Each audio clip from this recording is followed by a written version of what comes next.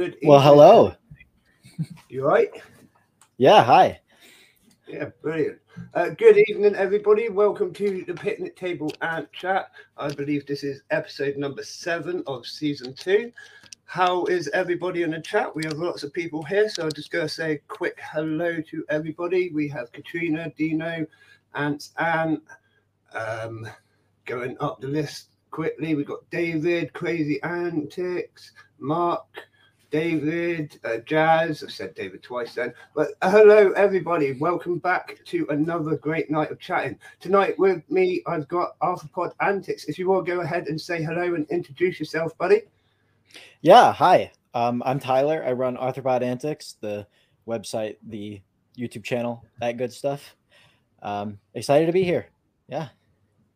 Brilliant. We're really excited to have you. We've been watching your videos a lot lately. I did a review on them. I don't know if you saw. I did. A couple of weeks back. Yeah, you did see it. Oh, I noticed that. Yeah. Did you like it? Yeah, it's great. It's always nice to see just people enjoying not only just the videos that I put out, but just my colonies in general. I originally started my YouTube channel just to sort of show off my collection. I wasn't trying to do anything special with it. Just upload some videos of the ants I have, share them with my friends online and stuff. And so the fact that it's sort of outreaching as much as it is has been really sort of a treat, honestly. And that's where nowadays I'm starting to put a little more effort into those videos so that they're a little more enjoyable to watch for the people that do. Yeah, well, we enjoy them. Like, your colonies are absolutely insane. So we're going to ask loads of questions about them as well. So yeah. So as always, I've got loads of questions ready for you. So we're just going to dive in. So when did you start keeping ants and what got you into it? So I got my first colony May of 2018. I think it was May 22nd. A very special day. Right. Yeah. So been about 4 years, a little under 4 years. But I did get into ants earlier than that. I discovered Ants Canada, as many people who got into ant keeping did, back in September of 2017. And then I basically spent that entire winter just researching how to keep ants. Of course, I wasn't perfect when I started, but it was pretty good to where I was able to sort of ease myself into it rather than just finding a queen and being like, oh, how do I keep this? Or, Yeah. So that was a good start for me. And then, so I caught a Camponotus pennsylvanicus colony in May of that year. I was looking for queens and I didn't realize that they hadn't actually flown yet there. Right. So I was trying to look for like founding chambers. I was peeling back like bark on some fallen logs, like hoping I'd find like a new queen that had flown. And I actually found a small colony from the previous year. So it was just a queen and her nanitics under this piece of bark. Cool. So I'm like, okay, well, I collected them and I actually still have that colony today. Although I must admit they're not doing super awesome. Just I've kind of had them on the back burner, but they're there. They're hibernating right now, so I'm not going to pull them out for you, but they're there. Yeah, they're there. So what species of ants do you currently own? A lot. I'll start off my notable ones. Of course, my Atta Mexicana. Those are a fan favorite. I've actually got them right there next to me. So we've got the Atta Mexicana, of course, and then my current favorite is my Phytoli Rhea. They're just an average species of Phytoli. They are, as far as I can tell, the largest Phytoli in the world, and they have super majors. So they have a third worker caste. Been looking out for those for like years. So the fact that I was able to get a queen this last summer was awesome. Then I also have Phytoli obtusospinosa, which is another trimorphic species, but they're much smaller. So I have those. Polyurgus topofi, which is one of our slave raiders. Polyurgus, I'm sure. I have Novomessor, both Coccarelli and Albicetosis. Those are our two Novomessor species. Myrmecocystus mexicanus, a bunch of Camponotus colonies, Lyometopum apiculatum. So those are pretty much the important ones. Dorimyrmex bicolor. So yeah, wow, okay, so really interesting, amazing colonies, really. Yeah, I mean, I work hard on my collection, and I mean, I even moved halfway across the country year and a half ago to get new ants pretty much. So, when I started keeping, I lived in a colder part of the country, near like Chicago in Illinois. And, it wasn't all that for ants. You don't get too much. Not only was it sort of an urban area, you don't really get a whole lot in cities, but then also it was cold. So not the best. But then pretty much as soon as I turned 18, I moved to Phoenix, Arizona. And so we've got all sorts of diversity here. And it's just, I mean, my collection has never been the same since then. So brilliant. So what sort of ants can you find in your local area? My local area isn't amazing just because, again, I live in a city. I do plan on eventually moving somewhere a little bit more like rural so I can have access to better ants just in my backyard. But even then, we do have here, like the big one is Varomesser purgandi. This is one of the spots in Arizona that has them. They're mostly like a West Coast genus, but purgandi is the one that sort of comes out and gets into the more inland deserts. And so we've got those here. I have found Myrmecocystus, some honeypot ants. Nothing like, not a, I'm going to sound very privileged saying this, but not a particularly interesting species, none of the really big ones or anything, but they're still honeypot ants. I haven't caught any of them, but I have found them. And then we just have some other, like some small Phaedoli species. We have Solenopsis xyloni, which are our native fire ants. I've kept those before. Yeah, so, I have seen your videos on them, actually. Yeah, I don't have a colony currently, but I have kept a 2-queen colony in the past. So yeah, we've got those, and then just some other like Forelius. Not too much in the word of interesting species, but I travel a lot around the state, so I get most of my ants from other places around the state.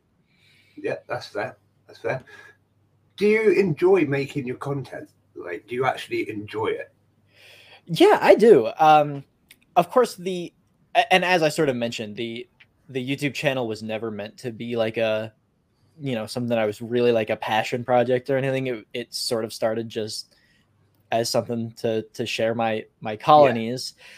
But then, of course, the views were going up and the subscriber count was going up, and I'm like, okay, maybe this could actually, be a platform that I can use to have a wider outreach than I originally thought. And so then I started putting more effort into the videos, and really my favorite part is the feedback, getting comments, getting, tons of likes and stuff is my favorite part, because it shows that the effort that I put into, keeping my ants or going out and stuff, when I share that and it, has a good reception, then that's just the best part of it all. Yeah.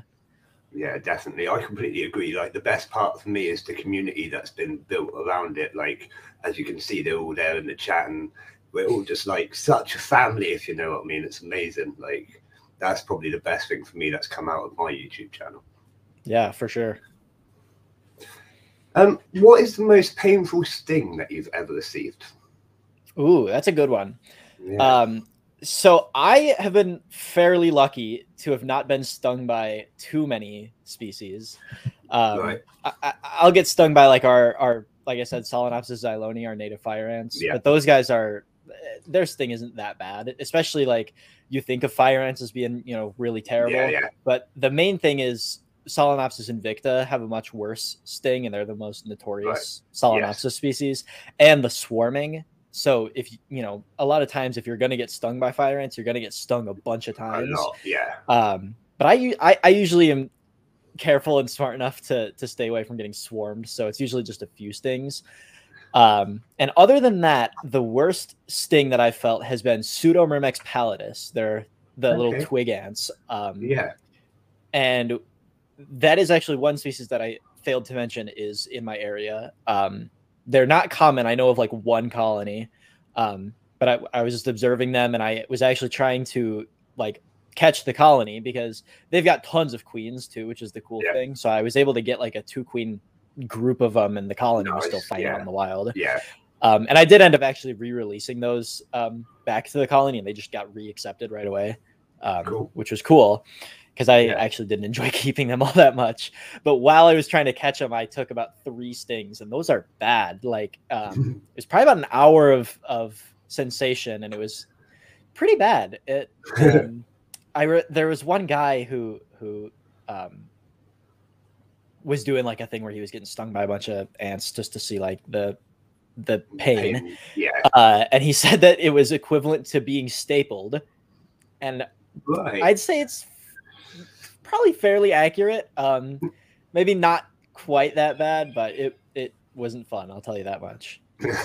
So learn to leave those guys alone, I'll tell you that much. I have also gotten stung by one Pogonomyrmex. It was a Pogonomyrmex occidentalis nanotic. And their nanitics are tiny. It's actually kind of crazy. They get like 3 millimeter nanitics, but their wild workers are larger than the queens. They get like 8 millimeters in the wild. So like you catch a queen and you raise them up and you're like, is this even the same species? But yeah, they do get the larger workers later down the line. So the larger workers are really notorious stingers. The whole genus of Pogonomyrmex is. But I got stung by just a little nanotic and it didn't hurt at all. It was like probably just about as bad as a normal fire ant sting. And I'm like, oh, okay. Okay. You can brush that off, can't you? Yeah. So yeah, I was a little bit lucky that when I did get stung by these notoriously bad stingers, it was just a little tiny worker and it didn't hurt that much. What's your favorite species of ant? That's a hard question. Always is. I think there's just so many. I mean, there's what, like 14,000 species of ants out there. For a while, I would have told you Polyarachus ypsilon. It's a like Indonesian, like Borneo species. They're absolutely gorgeous. I still love them. They're like, they've got all these golden hairs and big, like their propodial spine is like a fish hook. It's really cool. But maybe I've fallen out of love with them. Maybe I need to actually just go see them in person. I'm not sure what it is, but especially after not only seeing them in the wild so much, but keeping a colony, I love Phytoleurea so much. They're just the perfect ant. Like, out of everything I've kept, they've been my favorite ant to keep. They're pretty painless. You know, they're not annoying to keep. They're not, trying to escape all the time, but they're very interesting. They make these awesome trails. They've got, the big majors. They get big colonies, just everything that you would love in an ant.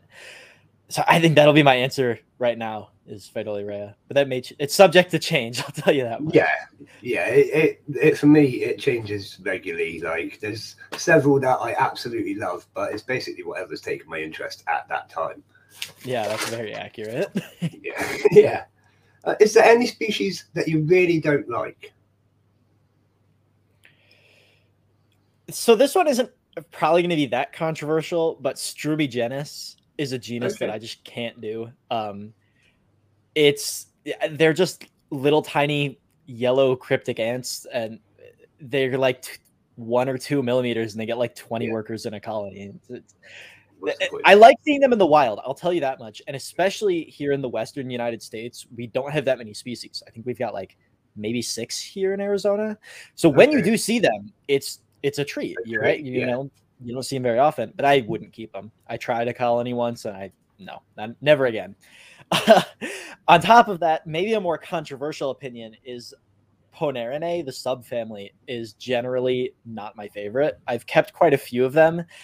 I just never like them. I mean, there's nothing wrong with them per se, but they're just not my type of ant where they're sort of like, they're more individualistic. Each of the workers is sort of their own, thing. Where I like ants really work as a team and like get the big colonies and stuff. So just keeping wise, I've never been a huge fan of Ponerines or the other ants that are sort of in that sort of category, like the large workers, solo foragers, that kind of stuff. Yeah, that's fair. That's a really good answer, actually. So you've already said you prefer the ones with the larger colonies. Do you prefer bigger ants, medium-sized ants, or small ants?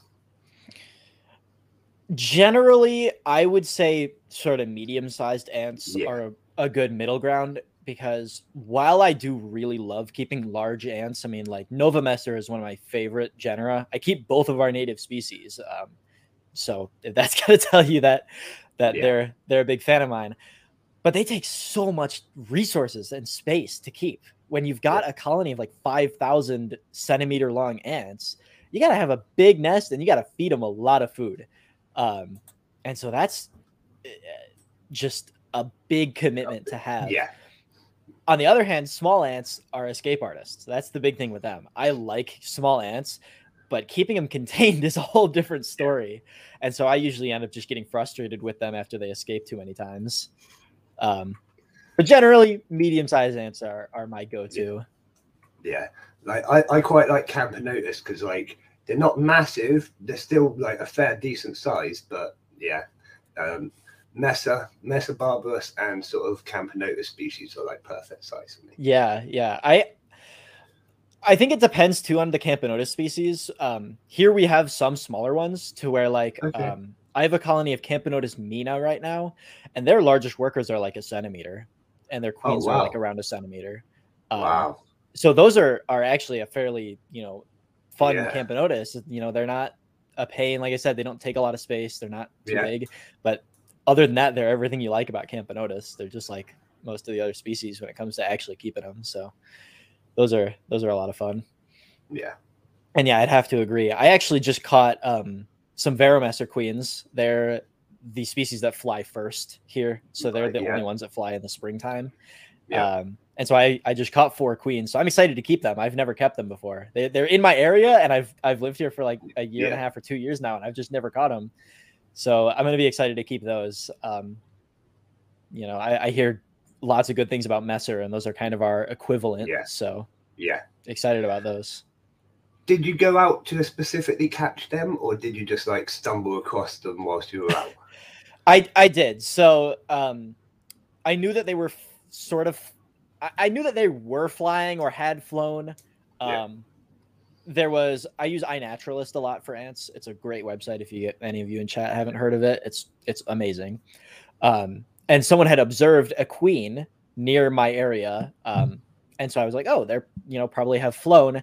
And then it rained, which is a good trigger for them. Yeah. A warm day after rain is, of course, that's all ants. But so I decided to go out and see if they had flown, and they had. I found 2 founding chambers only. So it either wasn't a large flight or they had flown earlier than I thought. But I found 2 founding chambers. One had 1 queen and one had 3 queens in it. So I got 4 queens.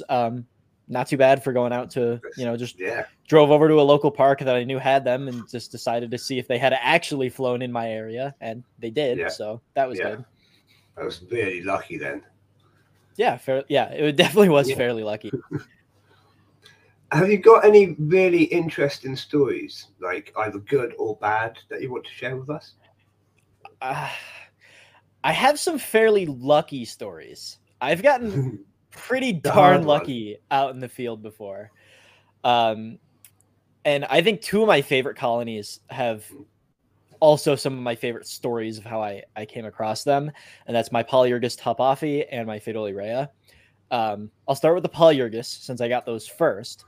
I was checking out, there's a mountain that's not too far away from me, about an hour and a half drive. And I just decided to check it out with a friend. We were like, hey, this area looks cool. The environment is interesting, and we've never been there before. So let's go see what ants are there. And so we went, and I was like, wow, there's a ton of Formica here, because up in our mountains, it's cooler. And so we get a lot of the more temperate species like that. And I'm like, wow, there's a ton of Formica here, like your Fusca group Formica. And I was saying that I was surprised that there was not a lot of like Formica parasites. There was none of like the Formica slave makers or like Rufa group or anything like that. And I was surprised. There's Formica everywhere. So you'd expect there to be some parasites. But we weren't finding any. And then as like we were sort of leaving, we stopped at one last sort of spot, and I flipped a rock, and there was this big Formica colony, and right in the center there was a Polyurgus queen. And I was like, well, there's your Formica parasites, or well, parasites of Formica, I should say. I think we've lost him. Let's see. Well, we're still live, so hi everyone. Not sure what happened to our host.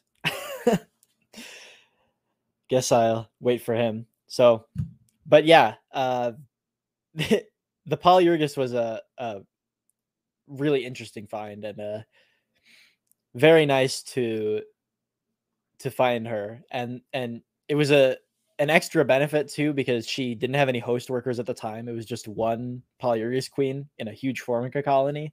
So she already had all of her host workers. I didn't have to do the introduction, and I got the bonus of getting to raise their first biological workers.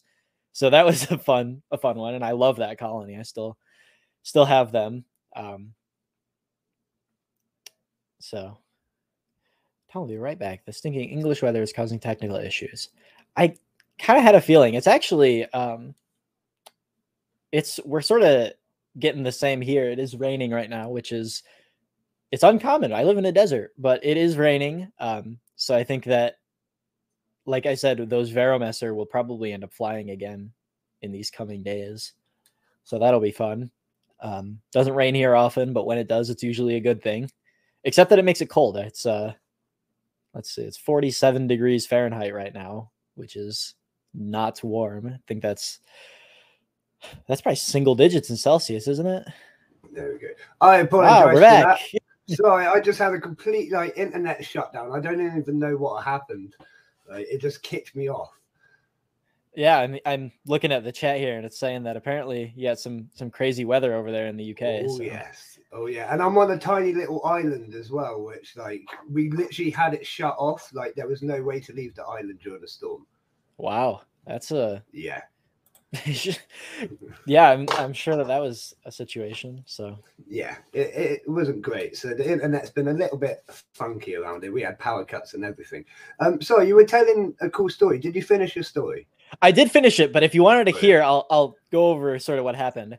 Yeah. Whole day I was like, where are the Formica parasites? Where are the Formica parasites? We get to the last stop that we were going to stop at. I flip this big flat rock, and there's just the whole underside of the rock is just Formica, and then right in the middle is this bright orange queen. And I knew immediately, I'm like, there's a freaking Polyurus queen. And so I grabbed the queen out, scooped up as many of the workers as I could. And it was a really awesome sort of experience, because that was not only the first time that I had ever kept Polyurus, but I didn't have to do the introduction. She was already in a colony. And she didn't have any biological workers yet. She must have flown the previous fall, because this was in the spring. So she must have flown the previous fall and then hibernated with that colony. And so I got to raise her to her host work, or to her biological workers, and I didn't have to do the introduction. It was so lucky. Wow. And then my other lucky story was with my Fatally Rhea. I went to Tucson, Arizona, which is our other main city. It's about 2 hours away from Phoenix, and they've got another mountain that's there. And on the lower, the foothills of that mountain pretty much is where the Fatally Rhea are. It's a big hotspot for them. Right. But I was in the city because I wanted to catch Acromyrmex versicolor, which are our smaller leafcutter ants that we've got here. Because it had rained there, and I'm like, okay, well, they'll probably fly in the morning. And so I drove there sort of late at night, and I was in this area looking, and there were some things that were starting to fly, but they ended up getting rained out. It rained again, which was unexpected. And then in the morning, the Acromyrmex, for whatever reason, just didn't fly. And so I was like, dang, I'm not going to leave here empty-handed, am I? I drove 2 hours all the way here. And so I decided just on a whim to go to the mountain, to Mount Lemon is the mountain. And I'm like, I'm just going to check to see if anything flew up there. And I pull into this parking lot that I know has the species that I'm looking for, the Fatally around it. And I pull into a parking spot, and I open my door, and 2 parking spots away, I see a Fatally Rhea queen walking around. And I'm like, you've got to be kidding me. Yeah. And then I spent the next hour and a half looking there and at another spot on the mountain that had them, and I didn't find any more. It was just the one. Wow. And she was right there as soon as I pulled up. I'm like, what are the chances that I park right next to the one queen that's out? That's pure, that's fate. You had to have that colony. It was something. It was fate. So, and they're doing great too. I got lucky, and she didn't die on me for no reason. So, because of course that happens with ants. But yeah. Well, we all know that as ant keepers, Yeah. We've all lost a queen or two in our time. So let's talk a little bit about your shop. I'd love to. Do you make your own products? I do. So I guess I should say I assemble them, you could say. So let me actually grab, I've got a few of them sitting here. So here's one of there we go. This is my flagship nest. It doesn't look anything too special. It's just essentially, it doesn't have a lid on it right now. But it's sort of inspired by like a petri dish nest. And so, of course, I don't make these containers. I buy the containers, and then I basically just make the inner fillings here. I drill the holes. I do all that sort of stuff. And then, of course, I ship them out with a little piece of vinyl tubing as well to fit there. And then with some of the more complex ones, I do a little bit more. Like I said, this is just our flagship. So I have, for example, this is a vertical where it uses the same container, but it's got some vertical space going on. I actually need to clean this one up a little bit. It's got some beauty marks going on. But so this one is like designed for honeypot ants. So you got the space for the repletes to hang, and the nice little like, I'm reflecting, but nice little overhang at the top there. And so, just our whole line of products I make by hand, pouring the plaster in and sand coating it and everything. So I would say, yes, I do make them. Like I said, of course, there is something that I do buy. I don't have the capabilities to make my own containers, but maybe one day.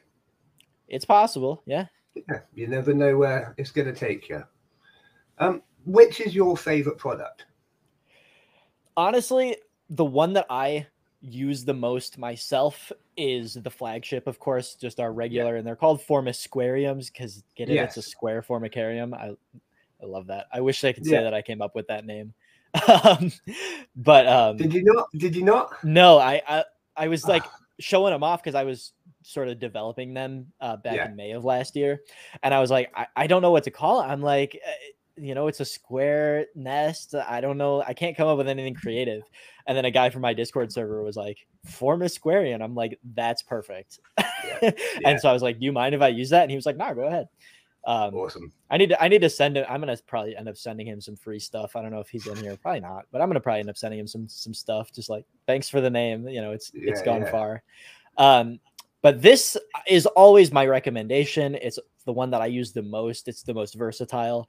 But honestly, I think that my favorite is probably the vertical, just because I love this design a lot.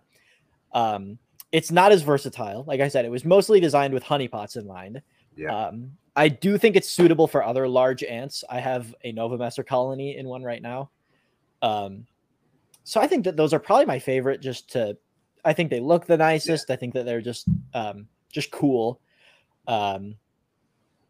But generally speaking, this is the best. And we do have the XL version of this one too. I don't know where I put it. Oh, it's up here. So it's essentially the same thing, just a lot bigger. A lot bigger. Yeah, a lot bigger.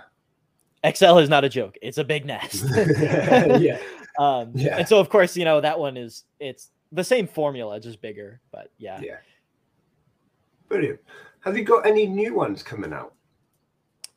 Yeah, so I'm not working on any new nests at the moment, but I do have new products.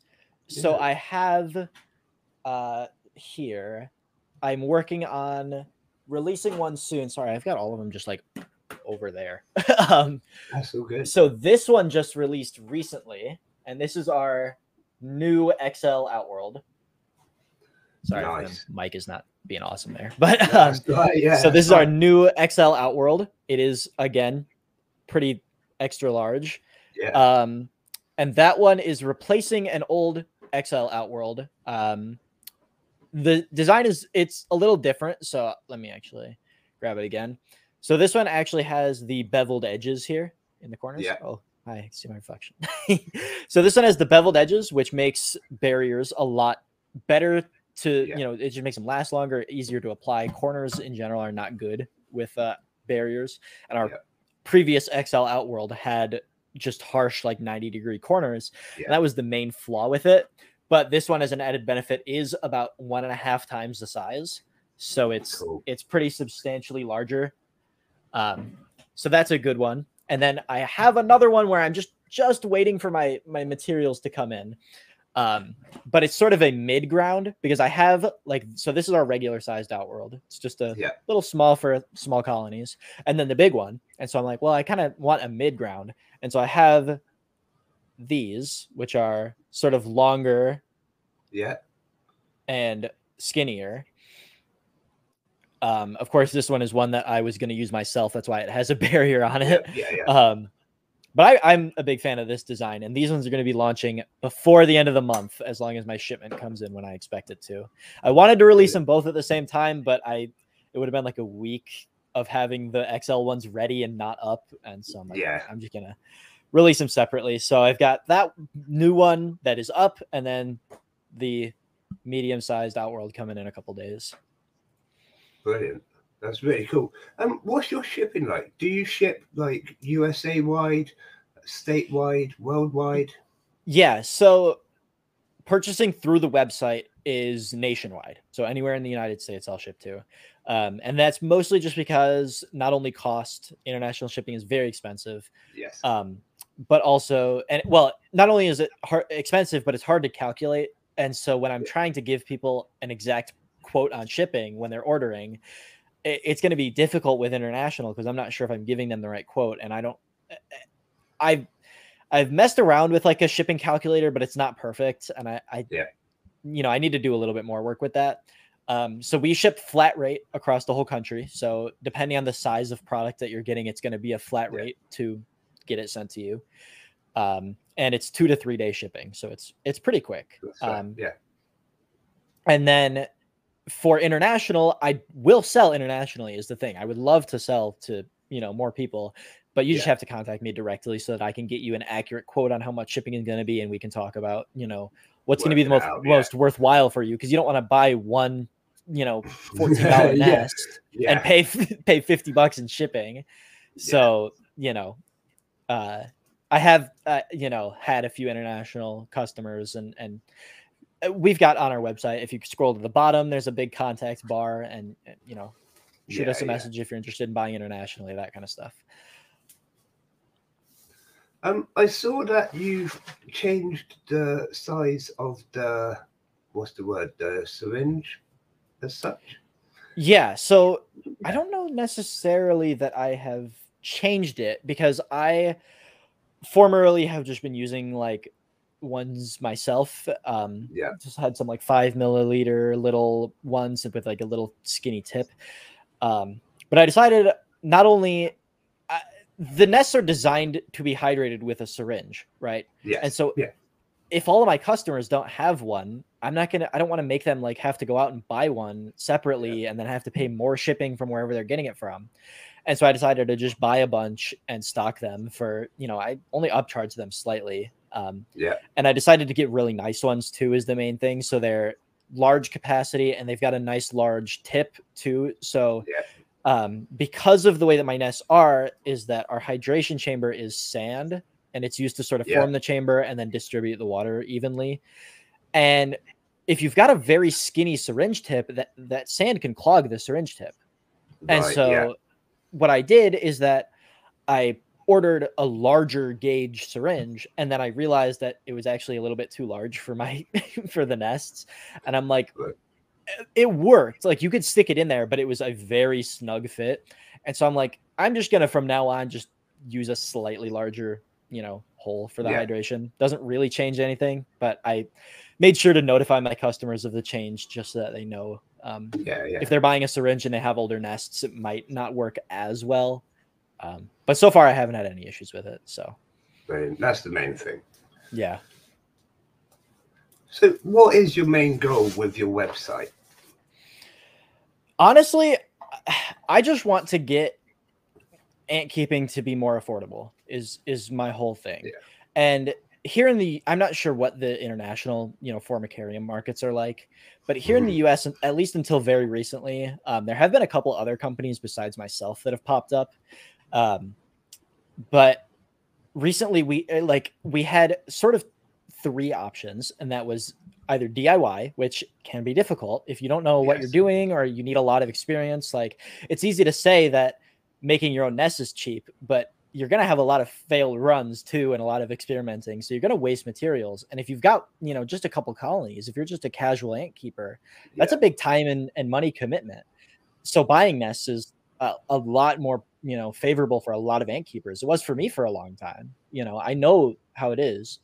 And so then our only other 2 options were like Etsy and like AliExpress. And those are, I've used them. They're just not that good. I mean, they're cheap. You're spending $5 or $10 on a nest, and you're getting a $5 or $10 nest, pretty much. Like, they're, for especially how big they are, they're just not good. And like, to me, the main important things with a nest are visibility and hydration, and the hydration on those nests is always terrible. It's just you'll kill your ants in them, is pretty much what I'm getting at. And then our other option was Tar Heel ants, which is I have nothing against Tar Heel ants. I have purchased dozens of his products, but they're expensive. Like, his flagship, like, cheap nest is $37 or something. And so if you're like a teenager, a younger kid that's getting into keeping ants, like, that's kind of a lot of money to spend. And so I was like, it's not fair for US ant keepers to have the option of either spending money on garbage and getting garbage, and your ant keeping experience is going to be poor, or getting a very high quality nest but breaking the bank for it. It's just, it didn't make any sense to me that there wasn't a middle ground option. And so with me, like, they're not designed to be pretty, right? This isn't like an attractive nest, but it's functional, and it's not that expensive. And that is my whole goal, is to just get nests where people are going to have a good ant keeping experience without breaking the bank. And so I think that I've been doing that fairly well. And of course, as I said, the two most important things are hydration and visibility. And mine have the advantage of pretty good visibility because there's no chambers to obstruct your view. It's just a nice, pure open thing. And so overall, I mean, I've personally used my nests for months now. I love using them myself, and I've had great feedback from my customers. And so I'm just happy with that. Sort of my goal of being a viable, inexpensive option is working. No, I think you've done really well with that. Everything I've seen on your website seems sort of, like you say, middle ground. Is perfect, really. I like that side of the market, because that's, to be honest, that's where I started out, was the cheaper stuff. I couldn't go out and get the big expensive stuff. So like that really calls out to me as some amazing products. Yeah, well, thank you. And I've seen quite a few people in the chat saying that they've actually got a few of your products already, and they use them and they work really well. Ant says absolutely love those nests. And, Roger got this one, So that's brilliant. So let's move on from your website and talk a little bit more about your ants. Absolutely. Have you got many species still in diapause? Are they still hibernating? I've taken most out at this point. I already mentioned that my original Camponotus pennsylvanicus, they're still in diapause. I think they come out in a month or so. But then most of my colonies that did diapause, which isn't a lot because I do live in a warm climate, so most of the species I keep don't need it at all. But as I've said, I do go up into the mountains and I do catch some of the more temperate species. So I do have some that diapause, but I've taken most of those out at this point. The most recent and the last, besides my Campo pennsylvanicus, was another Camponotus semitistaceus. They're a nice, large, like orangish Camponotus that we have. And actually, my most recent video is about just those guys coming out of hibernation and doing their thing. Yeah, so I did watch that one, actually. So yeah, that was almost my last colony that I needed to take out of hibernation. Just got one more. One more. Okay, most of my colonies are just about coming out now, so it's starting to liven up, which is actually quite early for around here, but they've decided to wake up, so I'm not going to stop them. Yeah. The ants do what the ants want to do. That's exactly it. So your colonies are absolutely massive and really impressive. Have you got any advice on how to grow colonies to that size? Food and heat. That's for the vast majority of ants. Keeping them warm and just making sure that they have as much food as they can intake will result in them growing faster. That's just the fact of it. When they're heated, they metabolize faster. The brood will develop quicker. And when they have food, especially with some of my species, Novomesser is a big example. Whenever people are like, how did you grow those so fast? Because they're big ants. Like, those workers are probably at least a centimeter. And I got my albicetosis colony to 5,000 workers in like 7 months or something. Wow. And I've told people, especially with that species, if those larvae are not always chewing on something, they need to be.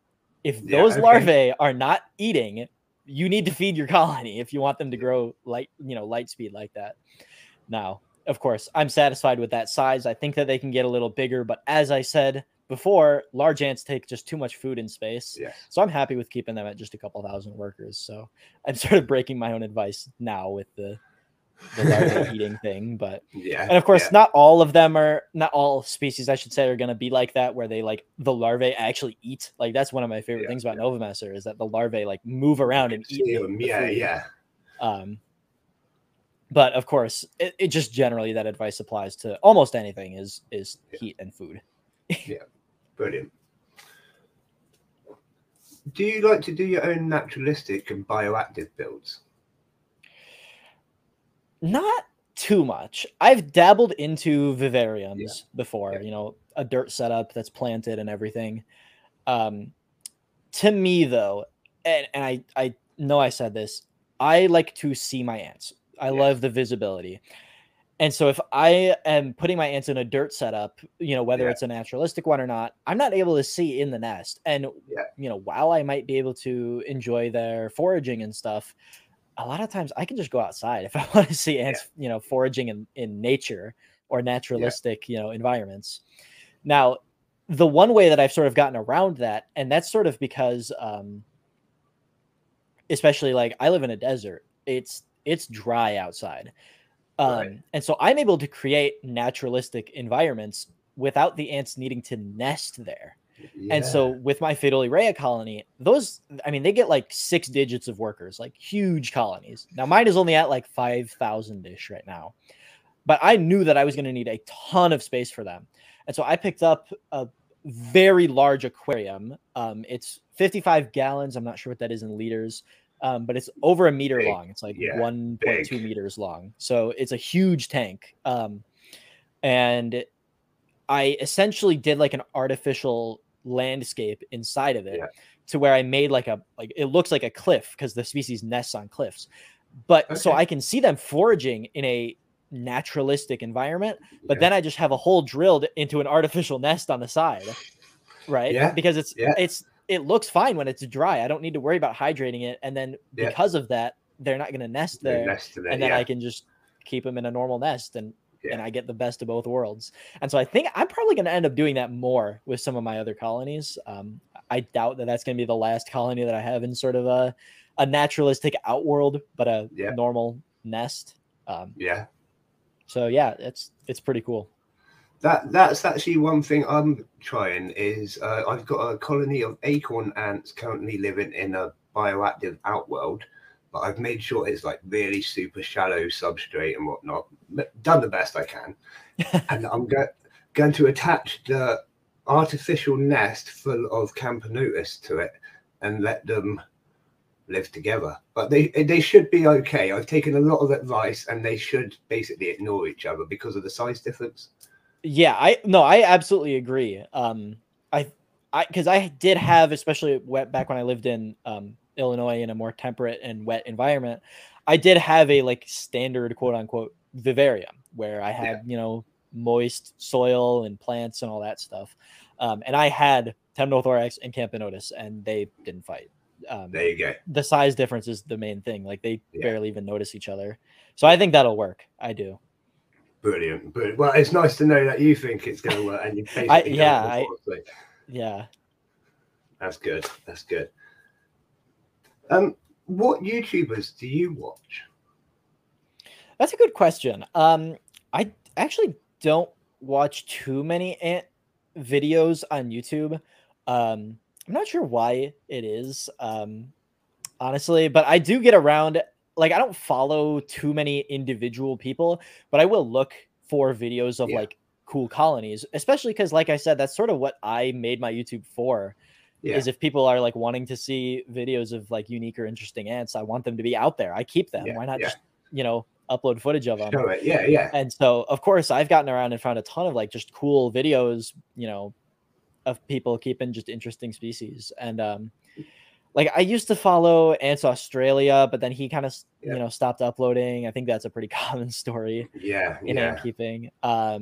And then I watched like some of my friends, like Armin just commented in the chat, me, and yes, I do watch his videos. That's true. I watch Ants. And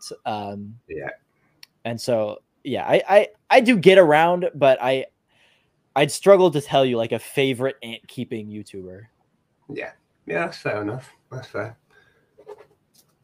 Do you have any other pets? Any other inverts? I do, and I am excited to talk about this. I was sort of hoping that you would ask. I'm recently getting into centipedes, like the big freaking centipedes. Wow. And so I might actually be able to show you because she's out right now. But I picked up just at like totally on a whim at an expo a Scolopendra dahani, which are the Vietnamese giant centipede. She's like 6 inches. And so I'm actually going to grab her. I'm not going to grab her. That'd be a terrible idea. No, don't do that. My God. I've just got her thing right here. Let me just actually move the camera. That'll probably be a little easier. That's the nice thing about these detachable webcams. Yeah. So there's her. Wow. If you can see her, the lighting is not very good. But yeah, I can see. Yeah, so she's really cool. And I'm actually getting... Sorry, I'm going to have to put this back. It's so good. But I have another setup ready for a Florida Keys giant centipede, which is Scolopendra alternans. I got that one shipped out to me yesterday, so I'm really excited for that one. It's a juvenile, so it's not going to be like too large. But I've been really into them. And then I also, of course, want to catch Scolopendra heros, which is our like giant desert centipede. It's probably my dream species. And I found one before. But it was, first of all, it was a baby, like maybe 1.5 inches, 2 inches. And it had mycosis, which is a fungal infection. And it died like a week after I got it, which was really, really disappointing. But it's starting to warm up here. So I think probably next month or so is going to be the time when I'm going to be able to find more of them. Yeah. So those are most of what I keep now. I've dabbled with like praying mantises and jumping spiders before, but my main issue with those, I love them, but they just don't live long enough. They only live like a year or two, where the giant centipedes live like 5 to 10 years. So that's much more, you know, like, I don't know. It's just more appealing to me. I'd rather have something that I can actually enjoy for a long amount of time. Yeah. Yeah. Are you looking forward to being stung or bitten by your centipede? God, no. I'm fairly lucky in that I've never gotten bit. And I have such an awful story. I have a story about this, but go on. Of course, I wouldn't have bought her if I knew this, but Scolopendra dahani have like some of the worst venom of any centipede. They are awful. It's like 24 to 46 hours of worse than broken bone levels of pain if you get bit. Not excited. That's why I do not handle her. I try to just stay as like enjoy from a distance.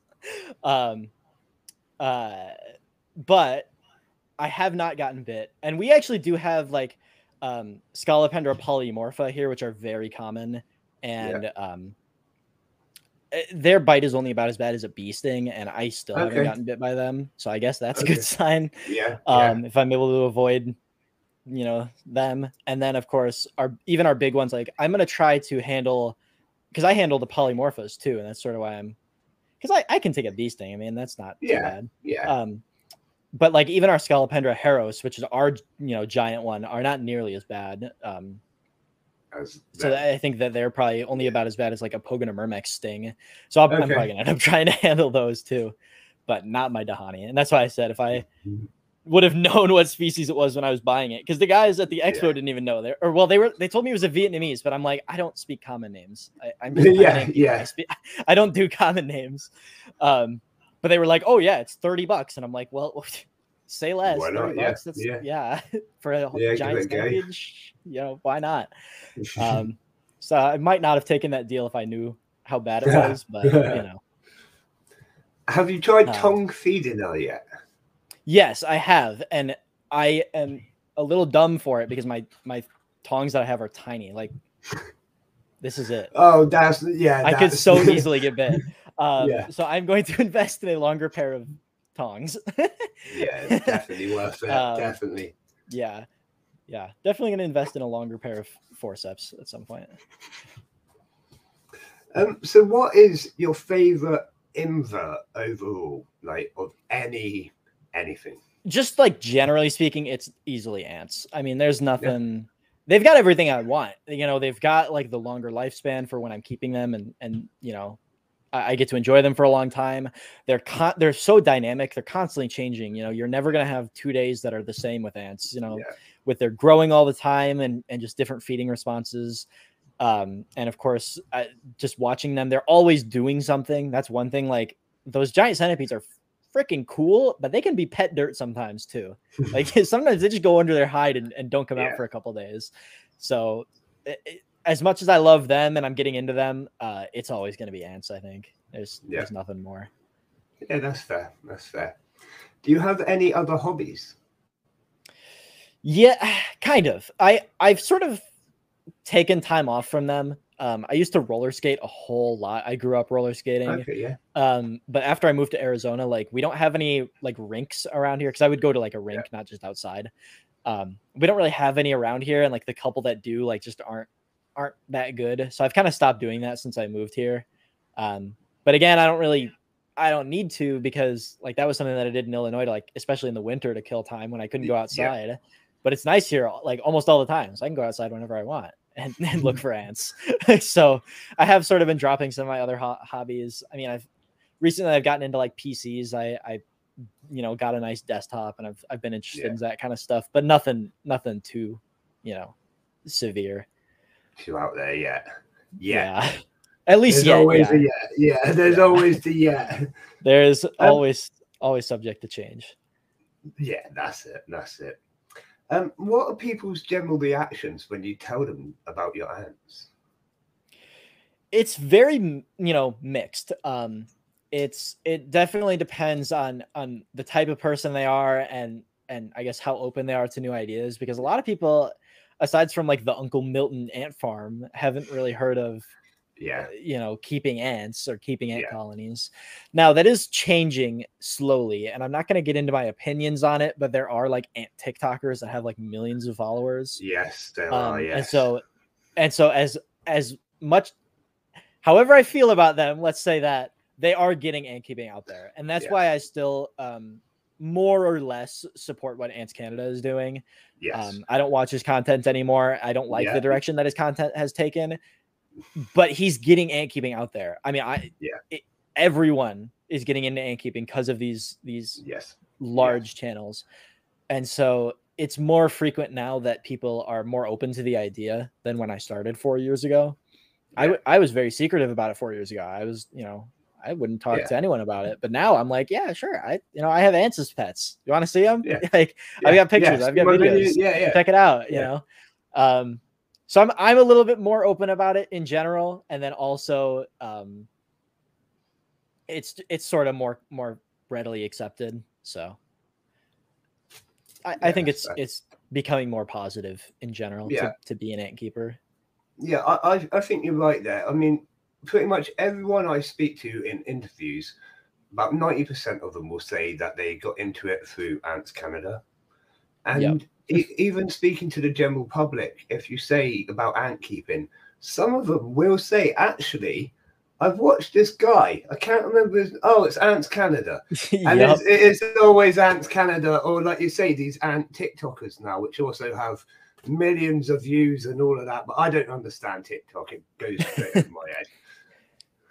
Yeah, I use the platform. It's not my type of creating, though. I like to make the YouTube videos where I can not only I've got a longer time where I can go a little more into depth if I want to actually explain stuff, but then I don't know, I just like the format more.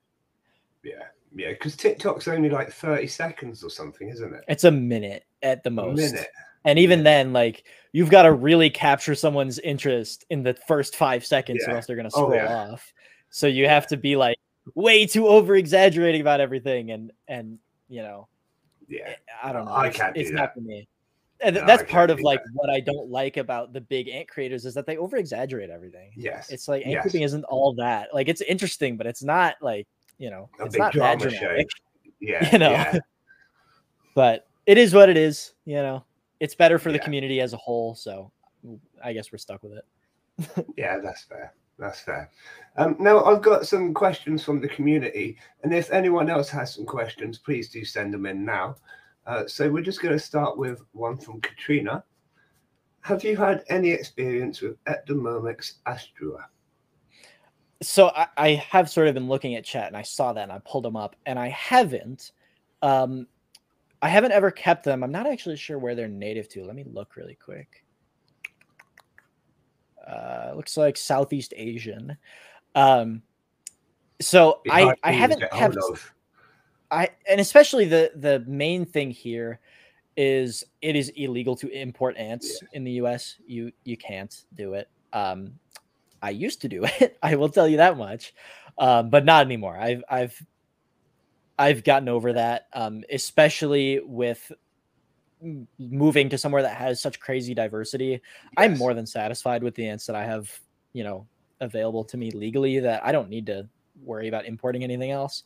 That said, I have kept probably the closest thing to that just by looking at them. Odontoponera transversa. I have kept a colony of those. Yeah. And again, they just not my favorite ants. I don't like the large, you know, solo foragers, not huge colonies, not fast growth. Like I can deal with the not huge colonies and the not fast growth, but I still like, they're just not my behaviorally interesting. They're not behaviorally interesting to me. That's what I'll say. Maybe those are different, but I kind of doubt it. Yeah, that's fair. We've got one from Roger as well. Which is your favorite?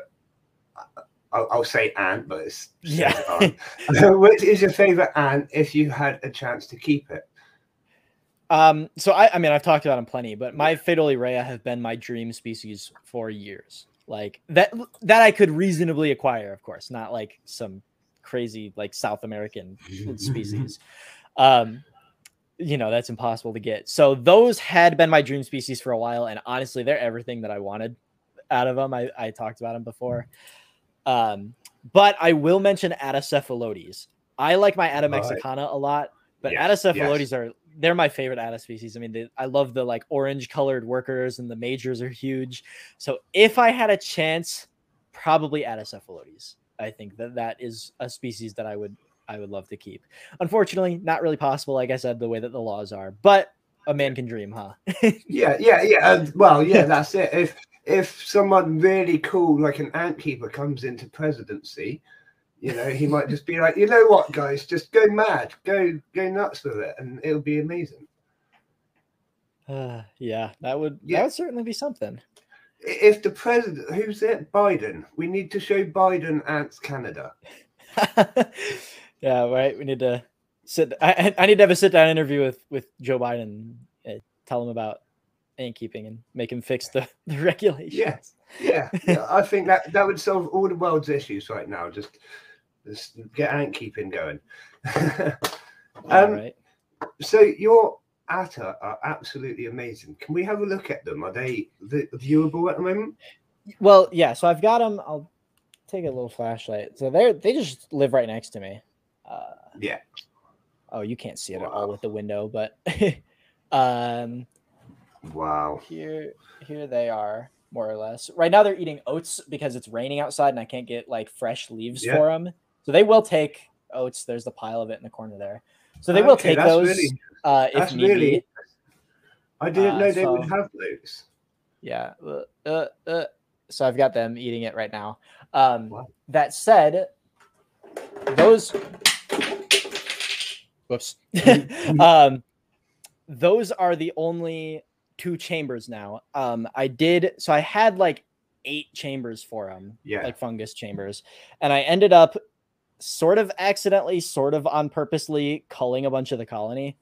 At their peak, they were at like 150,000 workers, and they were like they were escaping pretty much every day. Everywhere. Like they were constantly on the barriers, chewing out of tubing, and I'm like, I just can't deal with this anymore. I had my fun with them, but it was too much work and too annoying to contain them. And especially with me going out on anting trips all the time, like sometimes for multiple days, I'll go camping and stuff. I can't have them escaping while I'm not home. Like it's not possible.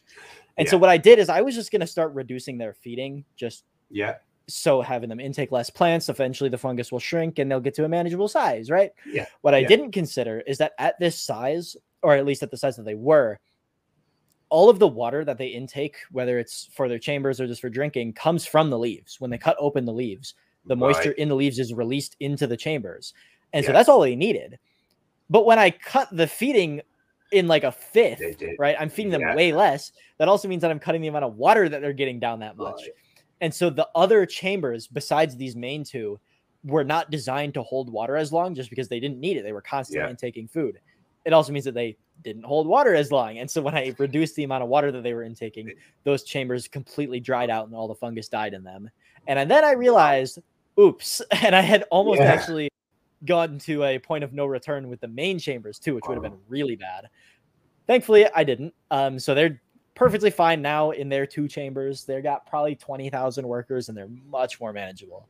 So like I said, it got the desired result. Just the way that it happened was a little bit scary. So so I had a question there that I just come out with. When did you get them? How long have you had that colony? So I got them in summer of 2020. Pretty much right after I moved to Arizona. I was lucky enough to stumble across a couple. Their flights are very difficult to catch and to predict. I just happened to be in the right place at the right time. I actually did get 2 queens, but one of them died on me. So just have the one. They're not polygamous normally, are they? No, there is polygyny in ATA is a little bit weird because there is some signs that some of the South American ones could be polygynous, but that's a lot of uncertain words. So as far as we know, the only one that's confirmed to be like polygynous all the time is ATA texana, which is the US's other species in Texas. The main downside with those is that they're also the smallest ATA species. So like multiple queens, but like small workers. So they're not my favorite, especially just because like one ATA queen can support millions of workers on her own. You don't need multiple. It's not necessary.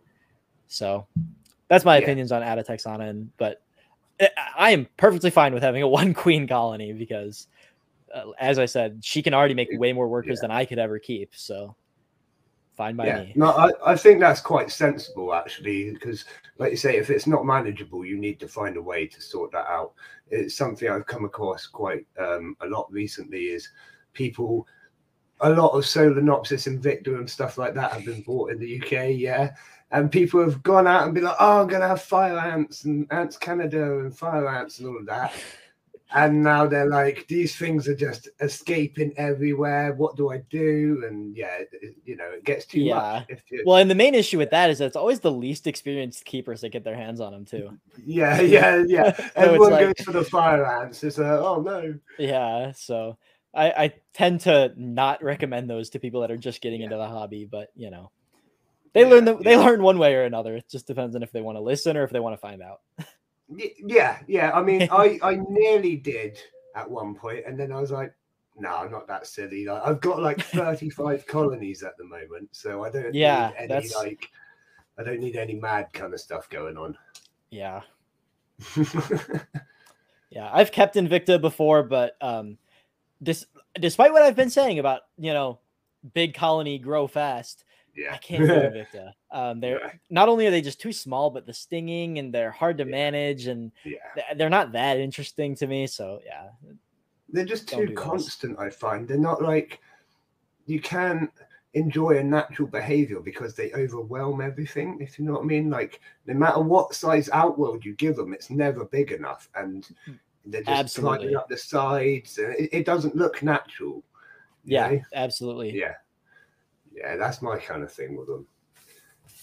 But that is actually all of my questions. So if anyone else has any last questions, make sure you chuck them out now. And if not, have you got anything else that you want to say to us, Tyler? Like anything you want to get out to the community?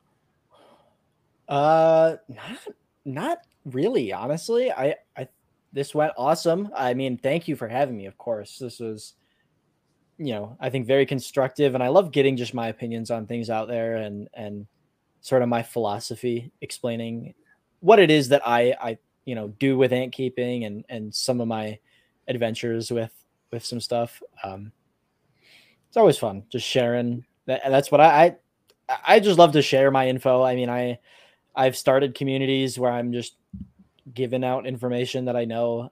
Like I've got a Discord server for Arizona ant keepers. Okay. Yeah. And so, you know, I always love telling people, you know, where I'm finding cool ants, when things are flying. It's my, I like to help the ant keeping community. That's like my thing, is that I don't want, and you know, I think everyone should be able to have a good experience with keeping ants. And again, that's part of my philosophy with my business, is that I just want people to be able to have a good experience with ant keeping, because it's done so much for me. It's such a great, you know, interest, and I just want everyone to enjoy it. So yeah, no, I'm completely the same. That's pretty much why I'm in it. I just like to help everybody and do as much as I can for the community. That's what I do, you know. Yeah, well, and of course, I mean, you're here bringing people like me on and getting all these different opinions and everything. It's so good for everyone. There's I mean, I love what you're doing here. I'm definitely gonna have to go through and watch some of your other interviews and stuff. I didn't have too much time to go through them, but I absolutely there's a lot now. Well, I noticed that there's like, we're on season 2 already. Is that what I'm season 2 already, smashing through it. Yeah, well, I'm definitely going to be browsing some of those older ones. Well, thank you. Thank you very much. But honestly, it's been really awesome having you on. Like, you've been so knowledgeable and open to talk about everything. It's been really awesome, and you're like really enjoyable. Thank you for coming on. Like, I can't thank you enough. Well, thank you. Yeah, brilliant. Well, I'm gonna let you go now, buddy, unless you want to hang about and like whatever. Like, I kind of do, like, we do duck races and other random stuff after. All right. Well, I think that I will go ahead and take my leave. But again, great to be on here, and thanks everyone who watched. Hope to see some of you again, maybe. And yeah. I'm sure everyone will sub to the channel. Thank you very much to him for coming on, Tyler. That was absolutely amazing.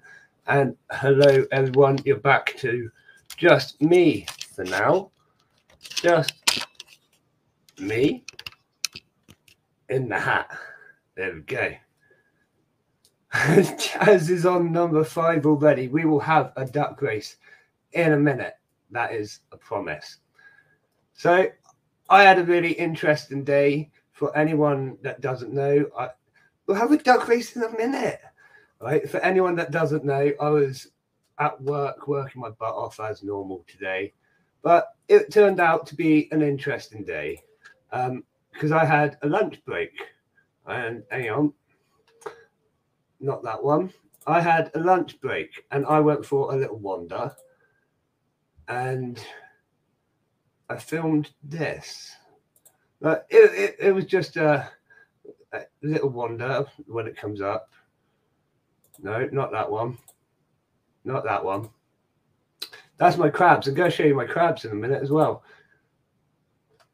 Hang on. This one. So, this one. I went and had a look under some logs and stuff just to see if like things are coming out of hibernation, starting to move about a bit more, you know, because it's starting to warm up. And they were. There was a few isopods, a couple of millipedes that I saw, which is pretty cool. Big old slug in there. So that was pretty cool. One thing I always say, like, I'll show you in a minute, there's worms and all sorts, but one thing I always say is if you're going to be moving logs out in the woods or whatever, make sure you put the logs back in the same place that you took them from, because it, like, you don't want to disturb the habitat or anything. It's okay to have a little look, but make sure you put everything back exactly the way it was before leaving. I thought this was pretty cool. It was like a stump, right? But it's starting to grow again. There's like little shoots coming out of it, like 2 or 3 little shoots. I thought that was really cool. You know, nature always finds a way, you know. I thought that was brilliant.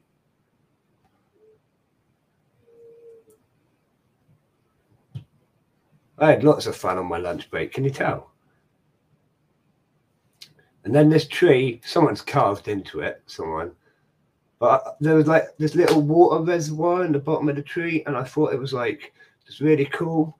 And like looking into it, you could see all sorts of different things in there. Like there were spiders and all sorts of things.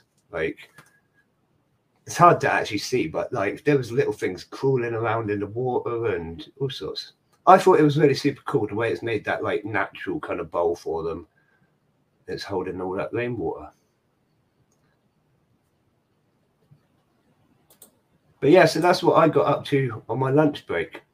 I thought I'd film it for you. Why not? But what else have we got going on? Should we have a duck race then? Right, we've got 9 people in the chat currently, so I shall set up a duck race. I'm not putting a prize up for it at the moment.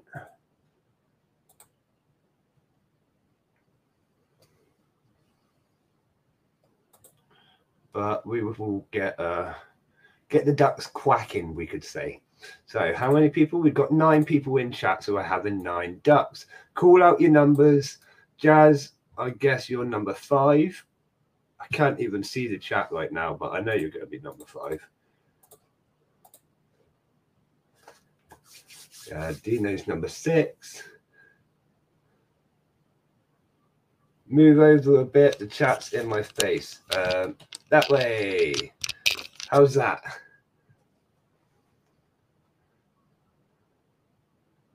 I could probably go over a bit.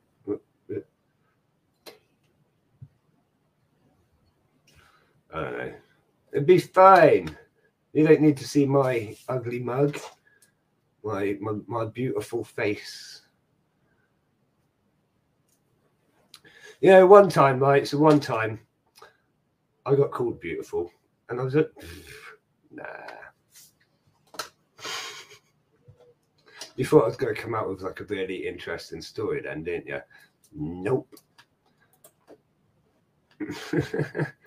Right, so who is ready for this duck race?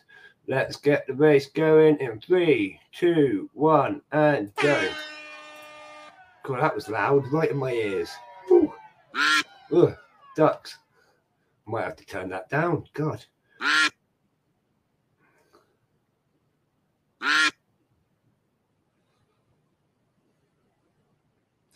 And who have we got? We got Katrina at 7, Mark at 3, Jazz at 5, Dino at 6.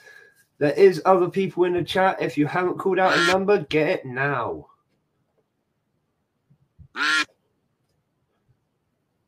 So we've got number 3 is the plain duck. Number 7 is a plain duck. Number 5 is the green duck. And number 6 is the purple duck. I'm going to have brown bear duck at number 2. Just because no one else is calling it out. Would you say that's a brown bear duck? A bear duck? A duck bear?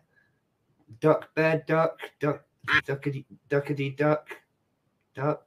I'm so confused. Right, Roger is number 4.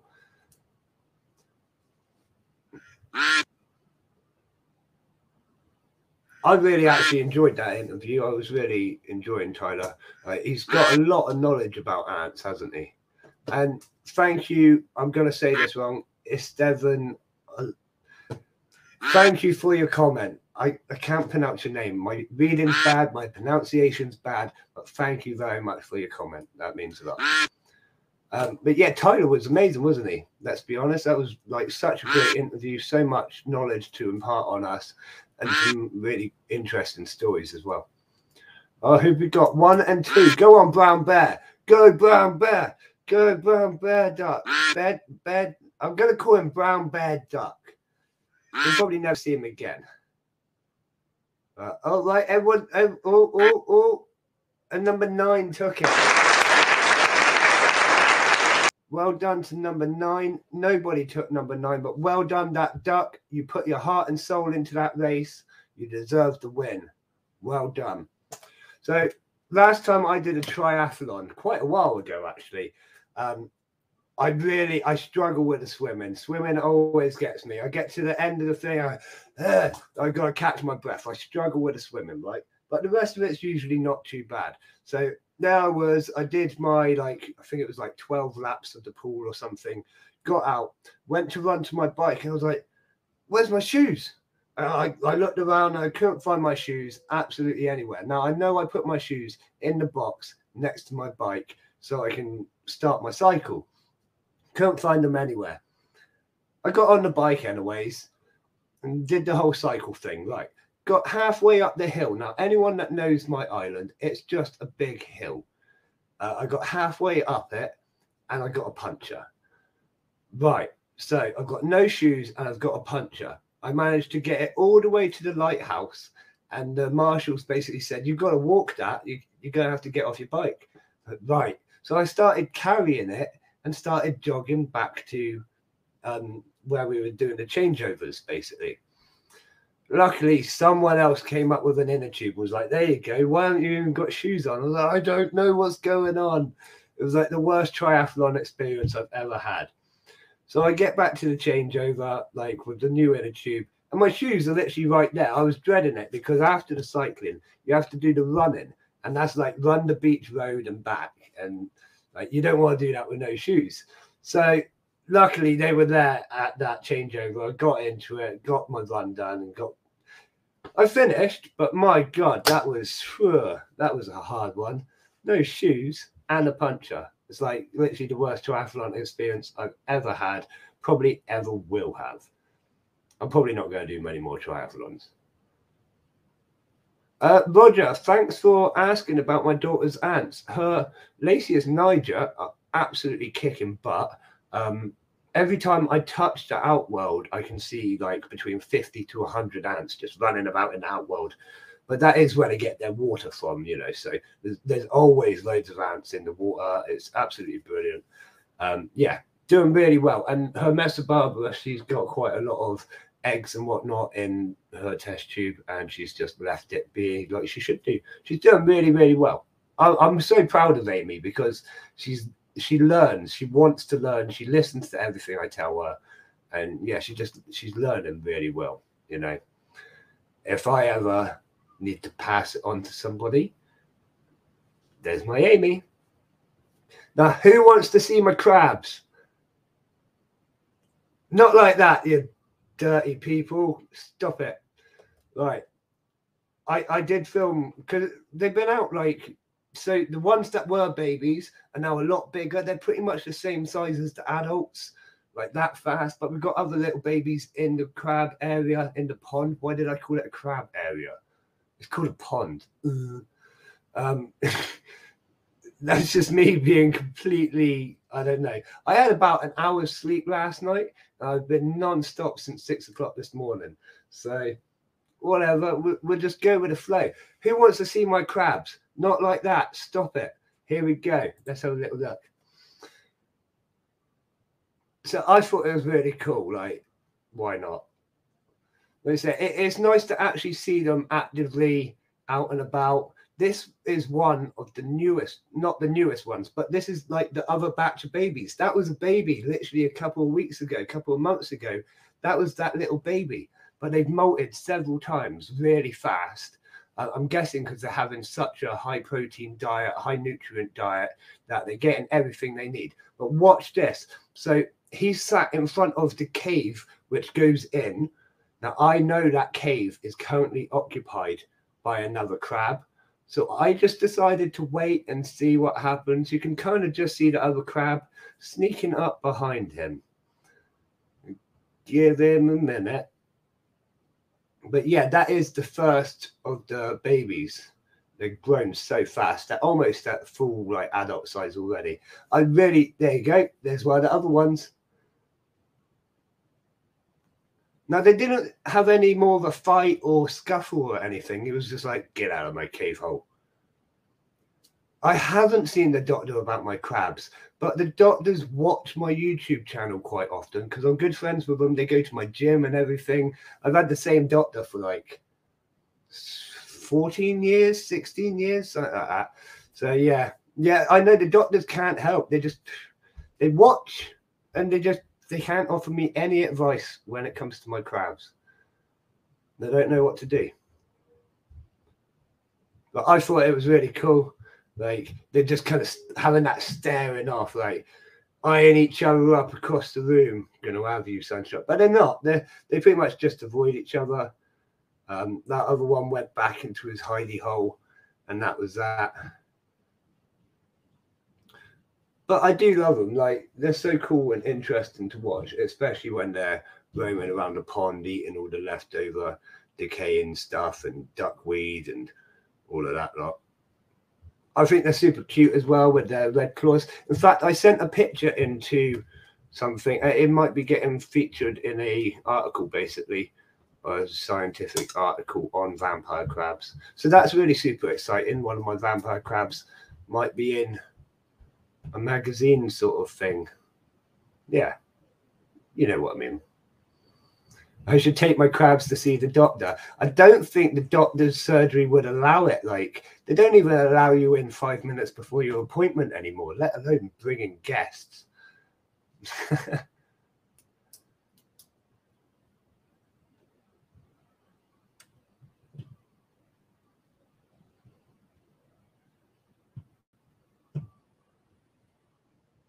Yeah, brilliant. So that's my crabs. I thought I'd film it for you. I thought you'd enjoy that, you know, little 2-minute snippet about my crab issues. Oh dear. Dear, oh dear. I'm not going to be doing any big announcements or anything tonight, but if you've got anything you want me to talk about, give me a little comment, let me know. Make sure you've liked this video, subscribe to Tyler's channel, Arthopod Antics. Check out his shop if you're in the USA, because he ships all over the USA. And yeah, it was really enjoyable. I don't know what else to say. So give me a topic to talk about. I could show you one thing. Actually, no, I'm not even going to show you that. You don't deserve. No, I'm not showing you. Like, you kind of do deserve to know, but I'm not showing you what I've just done. Basically, today has just been a long day. That's all you're getting. But yeah, I'm getting some new ant colonies on the channel very soon. What's the best way to raise Lasius non-intrusive way? What type of Lasius are you on about, Katrina? There's quite a few, but generally they're really easy. Which colony do you want to keep? Have you kept Lasius yet? Have you got any ants yet? I'm sure you've got ants. You could do Lasius.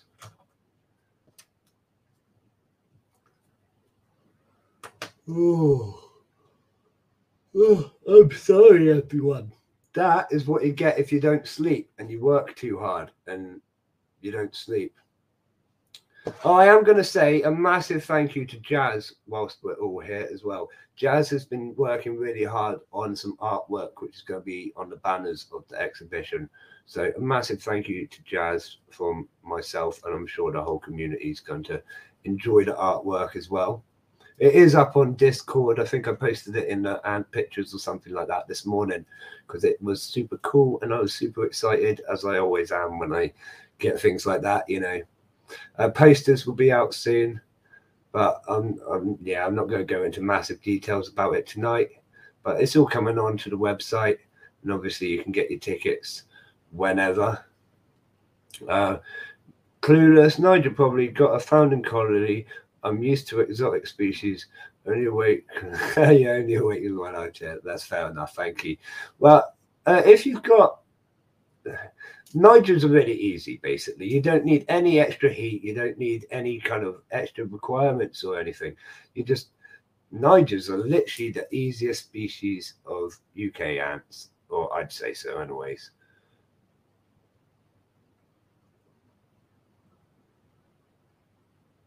Yeah, I mean, my Nigers have been really simple, and the thing I found with them is the less you do at the start, the faster they're going to grow. Right? And I know that sounds stupid. We all know that. But even like feeding wise, like I would feed my colonies protein once a week and carbohydrates once a week with a gap in between. Now, Amy would feed her colony like protein once a fortnight and carbohydrates once a fortnight. And hers have done like 10 times better than mine. So I'm putting it down to that, because that was pretty much the only difference, apart from there's also, we're in that other outworld which simulates a constant dark like situation. Even when they're in the outworld, it's still constantly dark.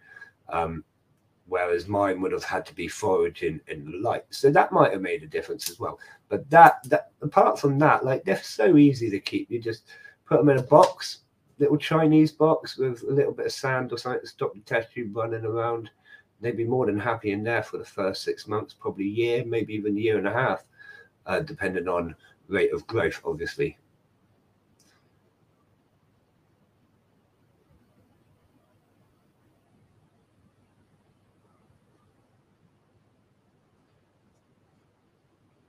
Yeah, so like I feed mine every 3 days at the moment, but most of my Lasius niger colonies are still fairly small. But to be honest, I try and keep all of my colonies on a 3-day regime, but that's like I'll do protein, then carbs, and then protein again. Like, yeah, it's confusing. The larger colonies will get protein twice a week. The smaller ones will get protein once a week, but there's always 3 days between feeding cycles. I've got a graph, basically. Just follow the graph. I know where I am if I follow my graph and charts. I write everything down. You know me. I write everything down. I'm very logistical and statistical and whatever. Everything gets written down into lists and graphs. But I will say, like, power feeding your colonies in the founding stage is not necessarily a good idea. If you're feeding them every day protein, everyday carbohydrates, they just haven't got enough room within the whole colony's biomass of social stomachs to process it all. So you need to kind of give them that space, if you know what I mean. Roger, have I got any new ants? I do have. How many? I have 3 new colonies that I'm going to introduce to the channel very soon, within the next couple of weeks.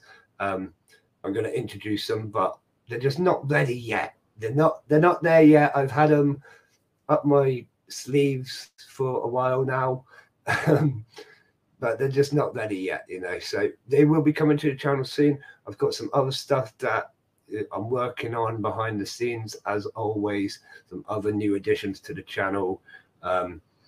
In fact, I've been really bad with my uploads lately. I will admit that. Like, my review videos, I've got like 10 of them. I just haven't uploaded anything. And I've got so much footage and videos that I am working on.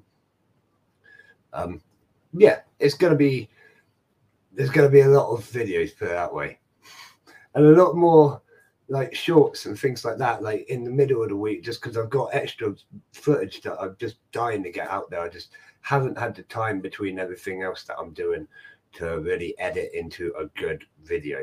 But there is some really good ones in the works at the moment, with some new additions and stuff like that.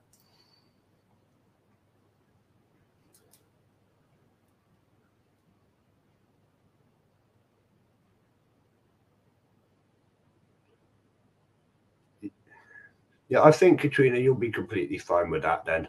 That seems like more than need. I always say waxworms as well. They're brilliant. They are very high in fat content in comparison to, say, a dubia roach. But waxworms, they're so clean to keep. They're easy to kill, let's be honest, very easy. And they're just like, they're easy to manage. I much prefer waxworms to, say, mealworms, Mario worms, dubia roaches, crickets, or anything. Waxworms are my go-to sort of food for my ants. It's just the way it is. And I find most things will eat a waxworm as well. My scorpion will eat waxworms, and even the isopods like waxworms. So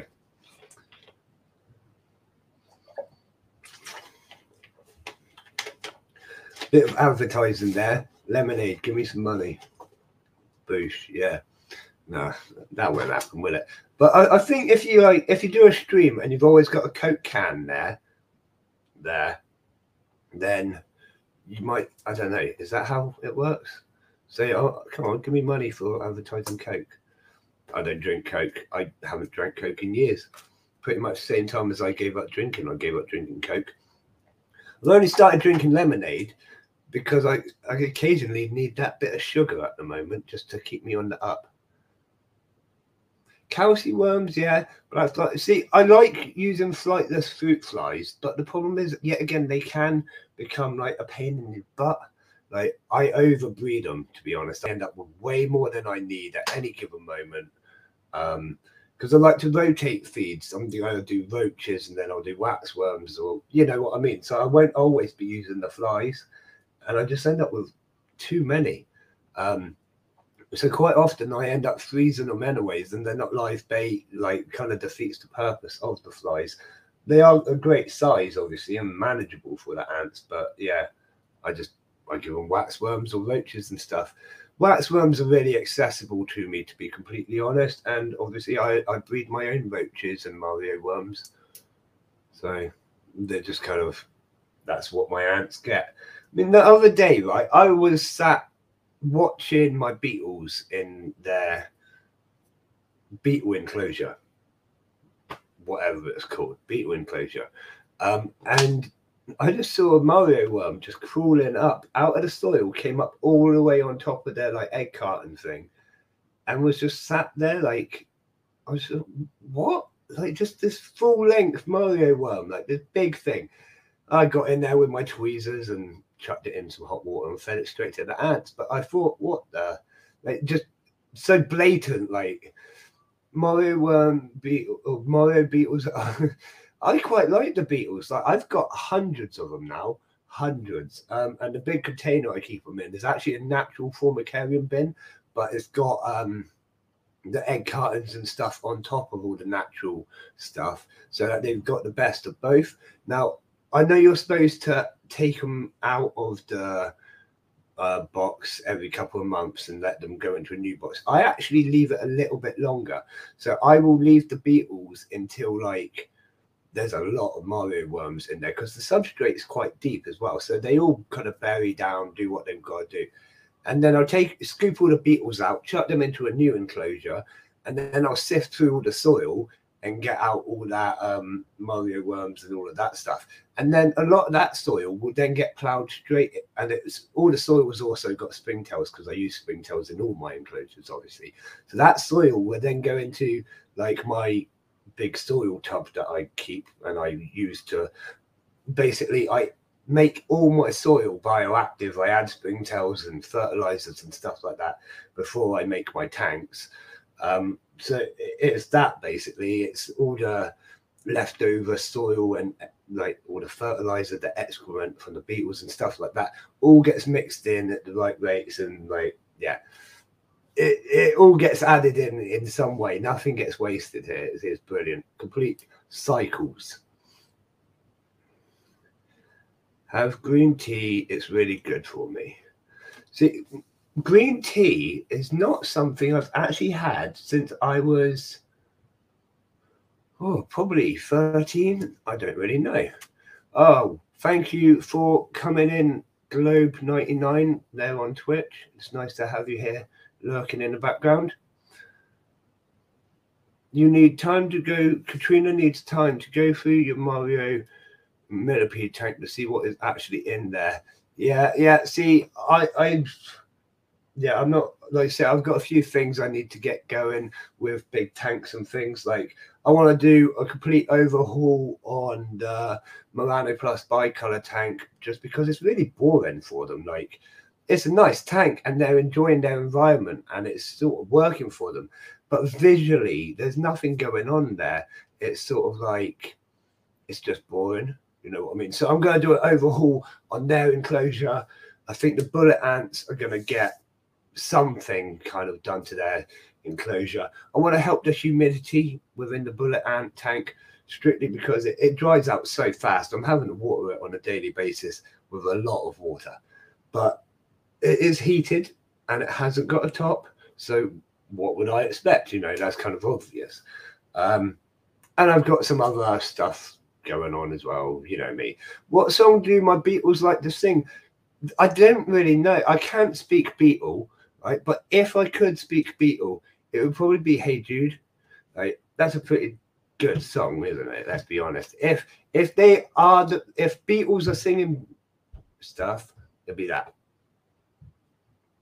You asked, or Sgt. Pepper's Lonely Hearts, but yeah, that one. Yeah, that's a cracker of a song. I quite like that one. Poundland has succulent plants. Quid each. Well, they should be a quid each at Poundland. You know what's really bad? When you go in a Poundland and things say a £5. What if I walked into it? There's some kind of other dimension where Poundland is no longer selling stuff for £1.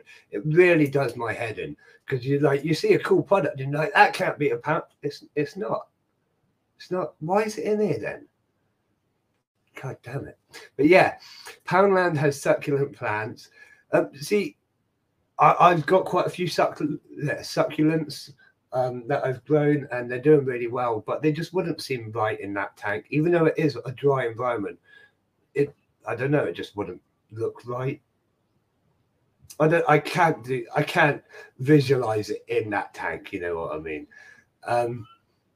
But yeah, I might go down and have a look at our local Poundland if they're there.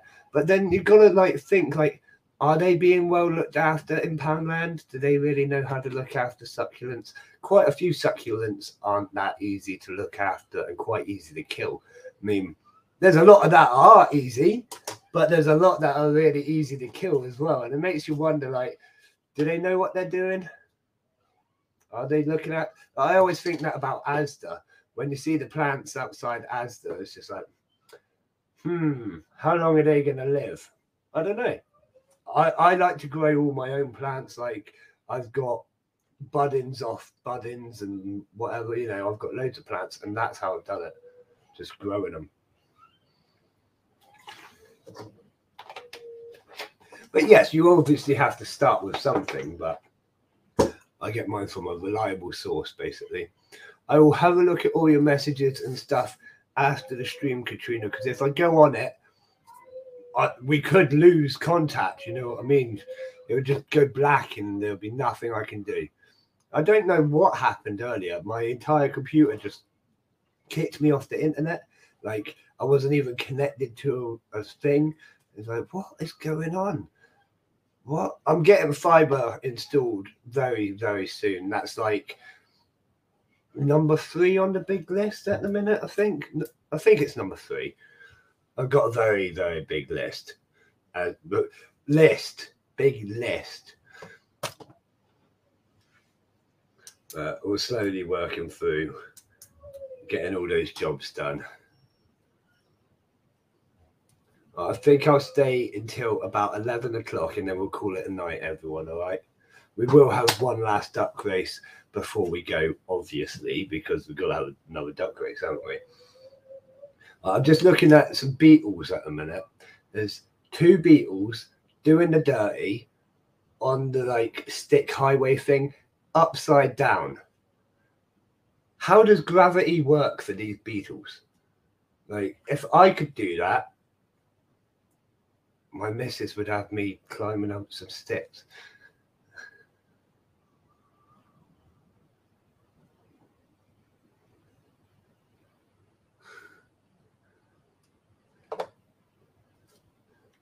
Tyler's head.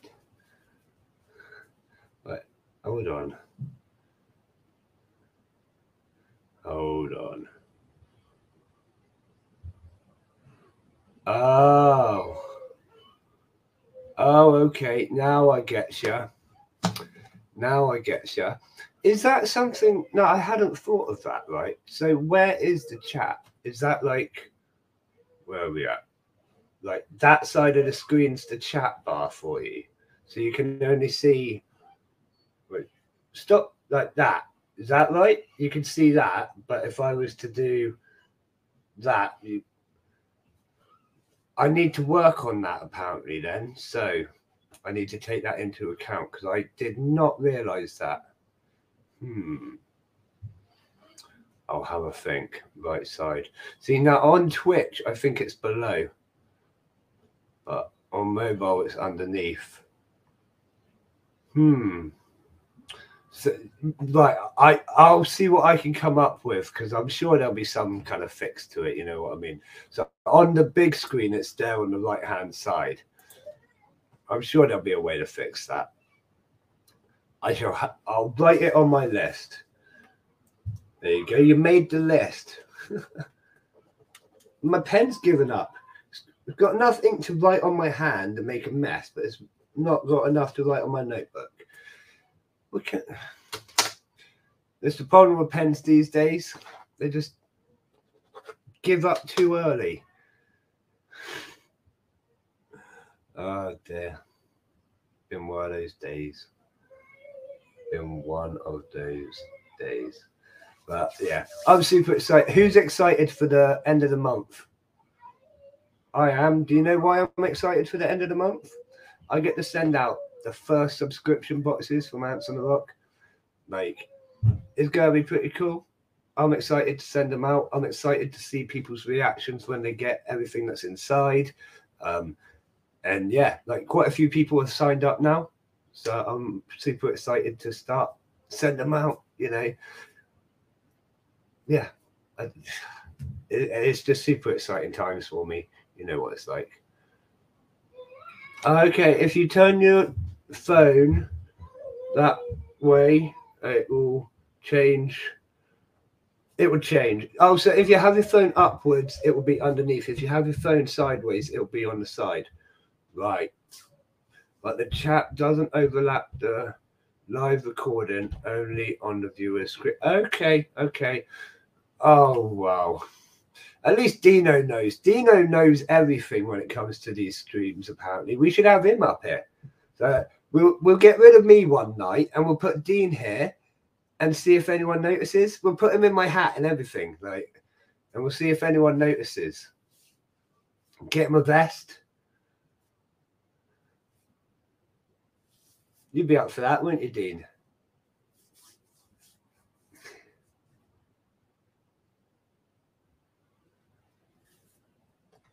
Brilliant.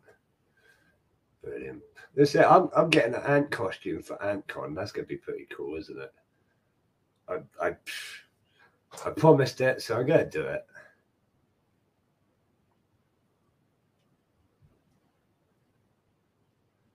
It is, yeah, 10:41 in the UK, 10:42 now.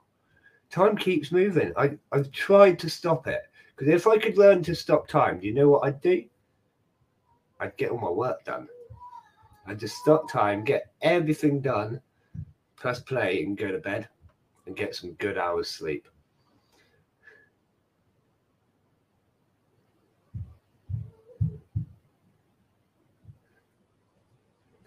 Dean, we can get you in a vest, buddy. Like, I'm gonna get you all Ants on the Rock vests, and you'll have to wear it then, won't you? No, it'll be t-shirts. Have you seen this vest actually? Should I show you this vest? Hang on.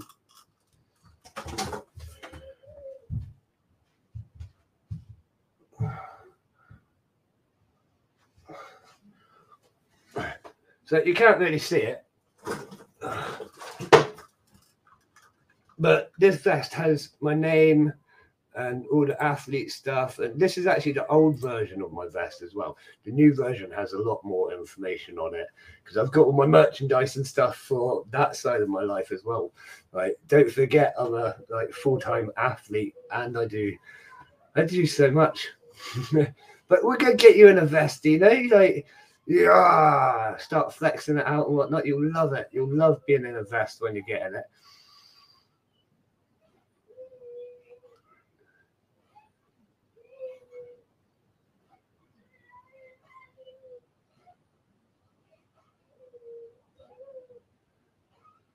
It is pretty cool, right? Like, people watching this on their telly, I must be huge. Like, that I should flex my biceps or something and get really big arms. That'd be awesome. But no, I won't do that. But yeah, who was it? Someone I knew had like a 72-inch telly, and the people on it were bigger than people.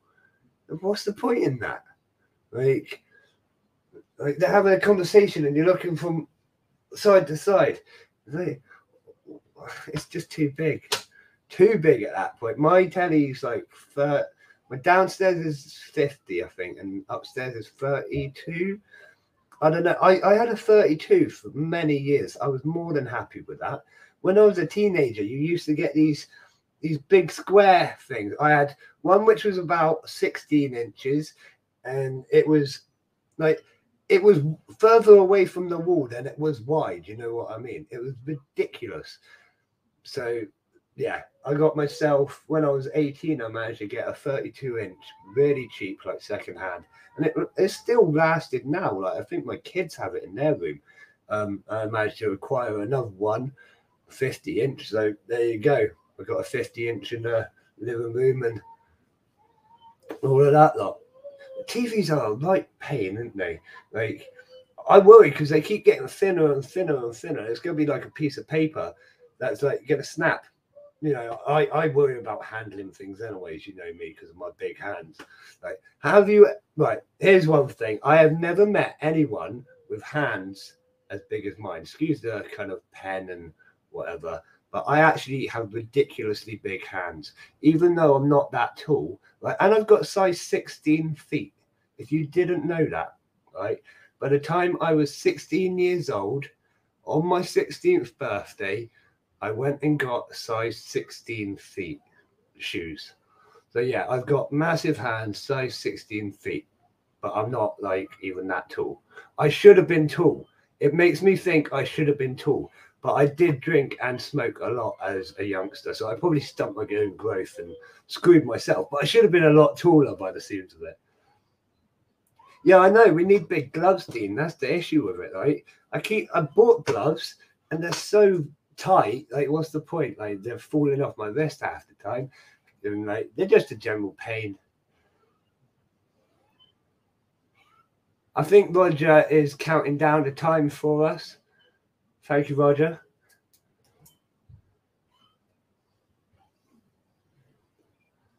Yeah, big gloves. That's it, man. Like, shoes are like the hardest thing to come by. I used to have to go to this place. What's that place near Street? Have you ever been to Street? Ever heard of Street? They got like the big Clark's Warehouse or something like that. Cadbury's and all sorts of stuff there. Street is awesome, right? And they've got a place called like Big Men, Big Feet or something like that. And that was the only place I could get my shoes for years. When I was in foster care, I used to have to travel from Devon to Street. And then when I moved to this side of foster care in Dorset, I used to have to travel all the way to it was like the one place I could get shoes that fit, unless I went to online and got them from America, which is just a whole nother hassle. Like, you got to pay for shipping for shoes. So, for God's sake, I'm not that bothered about my shoes. I'll just wear anything. Yes, you know Clark's Village. There you go. Like, Street's awesome. I've been to Street like since I was a little youngster. That's where my mum used to take me and stuff. Awesome.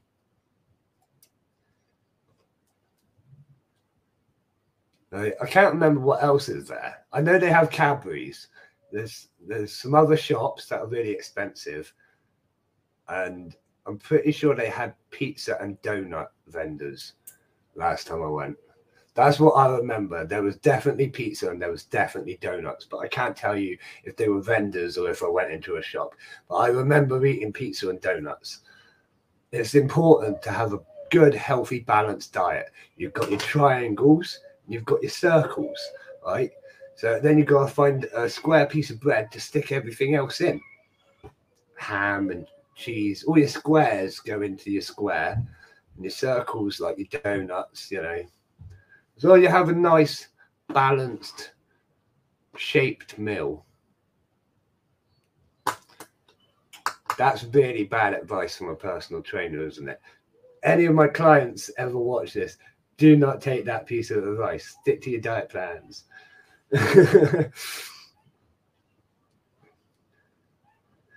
Yeah, oh yeah, I know Newton Abbot. I can't think what other ones are there though.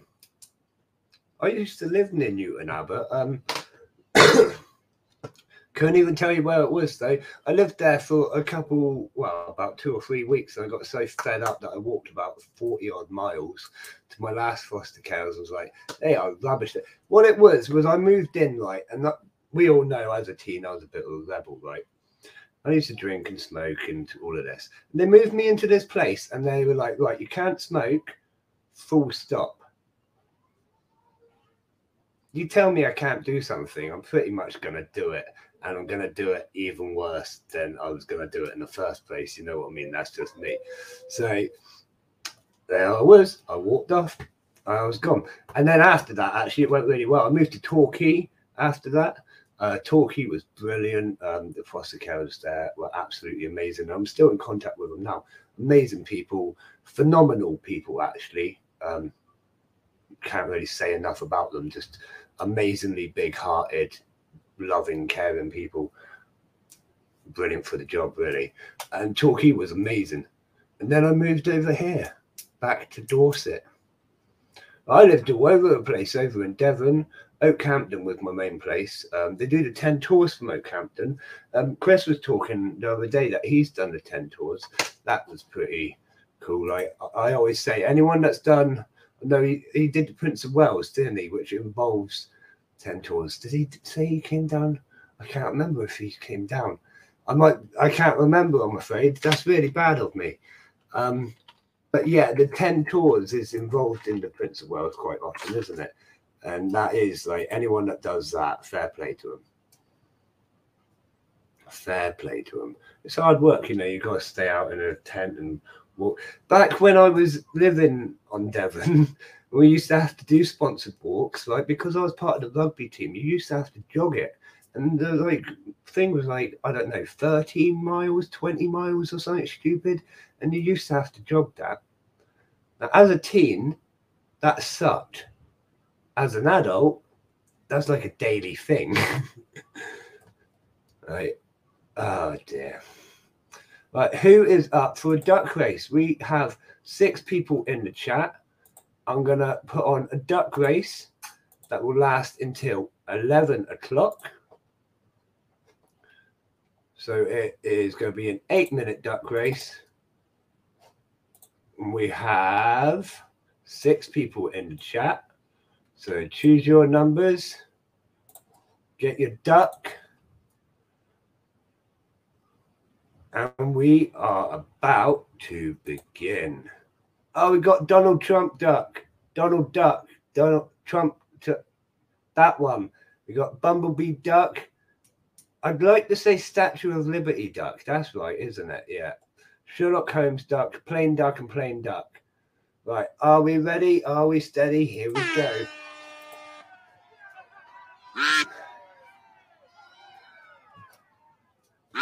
Donald Duck, Donald Trump duck.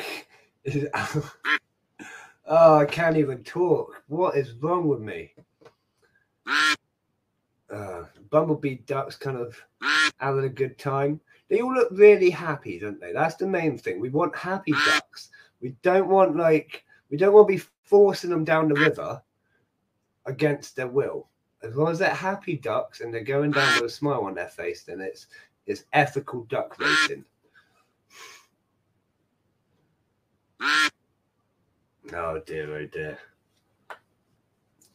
Thank you everyone for joining me tonight. It's been an absolutely brilliant time as always.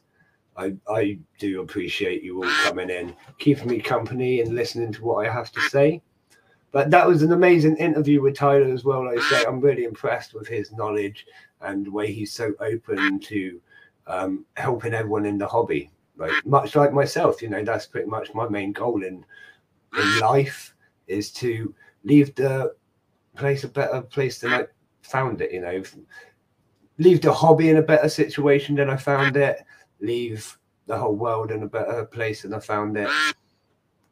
That's pretty much my goal. So I really sort of appreciate what he was saying there, sort of emulate as well.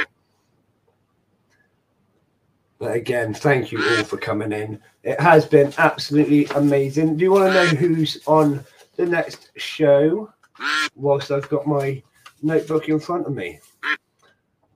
we have Mantis NI coming on Sunday. Now, if you haven't heard of Mantis NI, because he does mantises, but he used to be Ants NI, and he's with an amazing ant shop. He sent me my mannequin bidder, which are doing really well, as we all know. And he's a really nice guy, really knowledgeable, like really passionate about both hobbies. But he's absolutely killing the mantis scene at the minute. He's probably one of the like top mantis sales persons.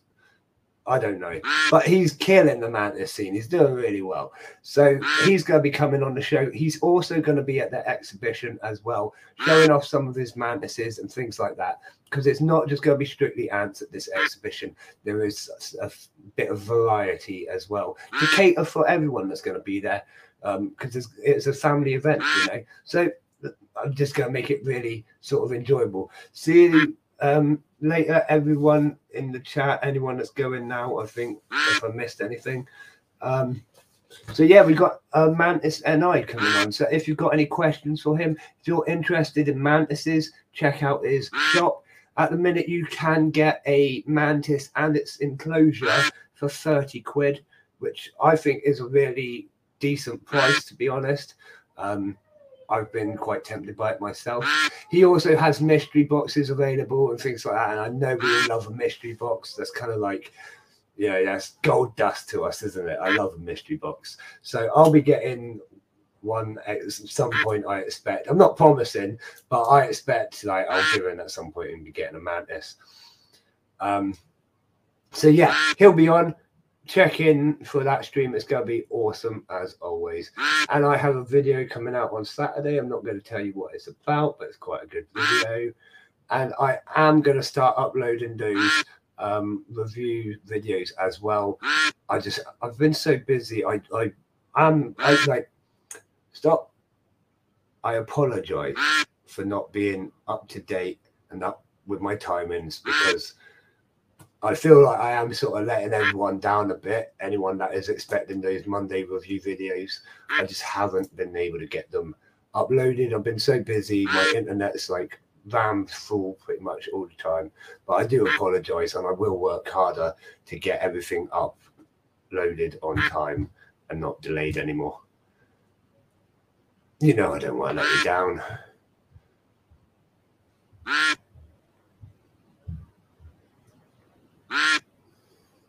Yeah, the mantises. You've got two mantises, Jazz. Like, I always thought it was MANTIS, but there's a D in it. I keep seeing this D. Do I pronounce the D? Mantis. It blows my mind. Like, where's this magic D come from? But anyways, you've got two. What ones have you got? And I'd be really interested. Your longest lived for 1.5 years.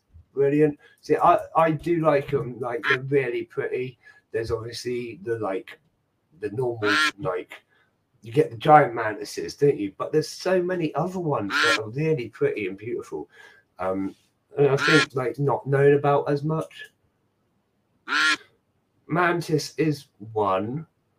What? So what? Mantid? Oh, right, man. But do I pronounce the D? Mantid.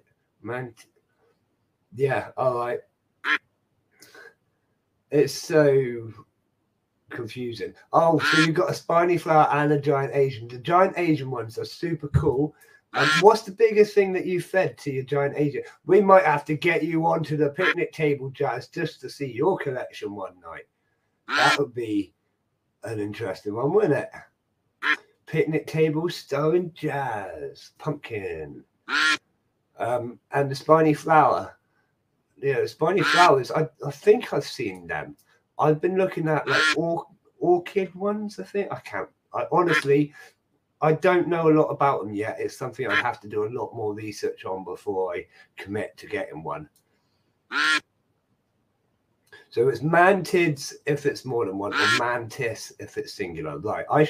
I'll try and remember that, because otherwise I'm going to get caught out on Sunday, aren't I? And everyone will be laughing because you all told me. And yeah, I'll do my normal thing and forget everything when I get talking and ramble on. You know what it's like when I get rambling. Let's open that. Oh yeah, Orchid Man. Yeah. You should do a picnic table on the open mic. I'm confused by that. We've got an open mic night on the 16th of March. And then again, we'll have another one the following month. We'll basically do at least one open mic night a month. At the exhibition for an hour, I will be doing a live picnic table stream where I'll just be grabbing people out of the crowd, asking like a few quick questions, like 5-minute quick fire interview sort of thing, grab someone else out of the crowd, and that will be a really great fun stream. So if you want to get on it then, like just for 5 minutes, oh, we're here, it's going to be there will be a full schedule posted and everything like that, because there's going to be things going on in like every corner. It's going to be a really cool, busy day. Really cool. Right, who's going to win? Who's going to win? Number 5. Well done, Jazz. Number 5 finally came through for you. Well done. Well done. No prizes tonight, I'm afraid. I haven't prepared anything. I haven't thought of anything. And I haven't done enough maths to give away any prizes.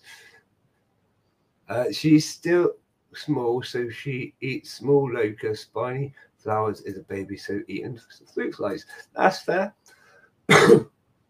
Yeah. See, I don't quite understand the sizing, like L3, L4. I don't quite understand that thoroughly enough. Like I say, I need to do a lot more research. Like maybe I need to talk to you, Jazz. Maybe we need to have a good long conversation about mantis keeping, because I don't have a clue with mantids. So maybe you'll have to impart some knowledge my way. And, you know, I always appreciate a bit of help as well. But yeah, I am going to call it a night. You guys and girls have absolutely been fantastic. Thank you so much for joining me again. I hope you've enjoyed it. Thank you to Tyler for coming on as well. I'm pretty sure he enjoyed chatting to you all. Like, enjoyed the stream. Of course he enjoyed chatting to you. Oh my God, what am I saying? What am I saying? But right, I'm going to love you and leave you. Good night, all. If you need me at all, I am on Discord. I'm on Facebook. I'm on Instagram. You can find my Patreon. You can find anywhere you want apart from Twitter and TikTok, pretty much, because I just don't understand them. If someone wants to do a Twitter account for Ants on the Rock, get in contact with me, because we could always branch out to Twitter and I can give you the stuff to do it. I just ain't got a clue what I'm doing. But get in contact with me, because I'm always looking for extra help and extra recruitment, and I've got lots of extra jobs coming up soon that people can help with. Yeah. I love you all. Thank you for joining me. Good night, everybody. So as always from me, I'll see you again soon, Ant fans.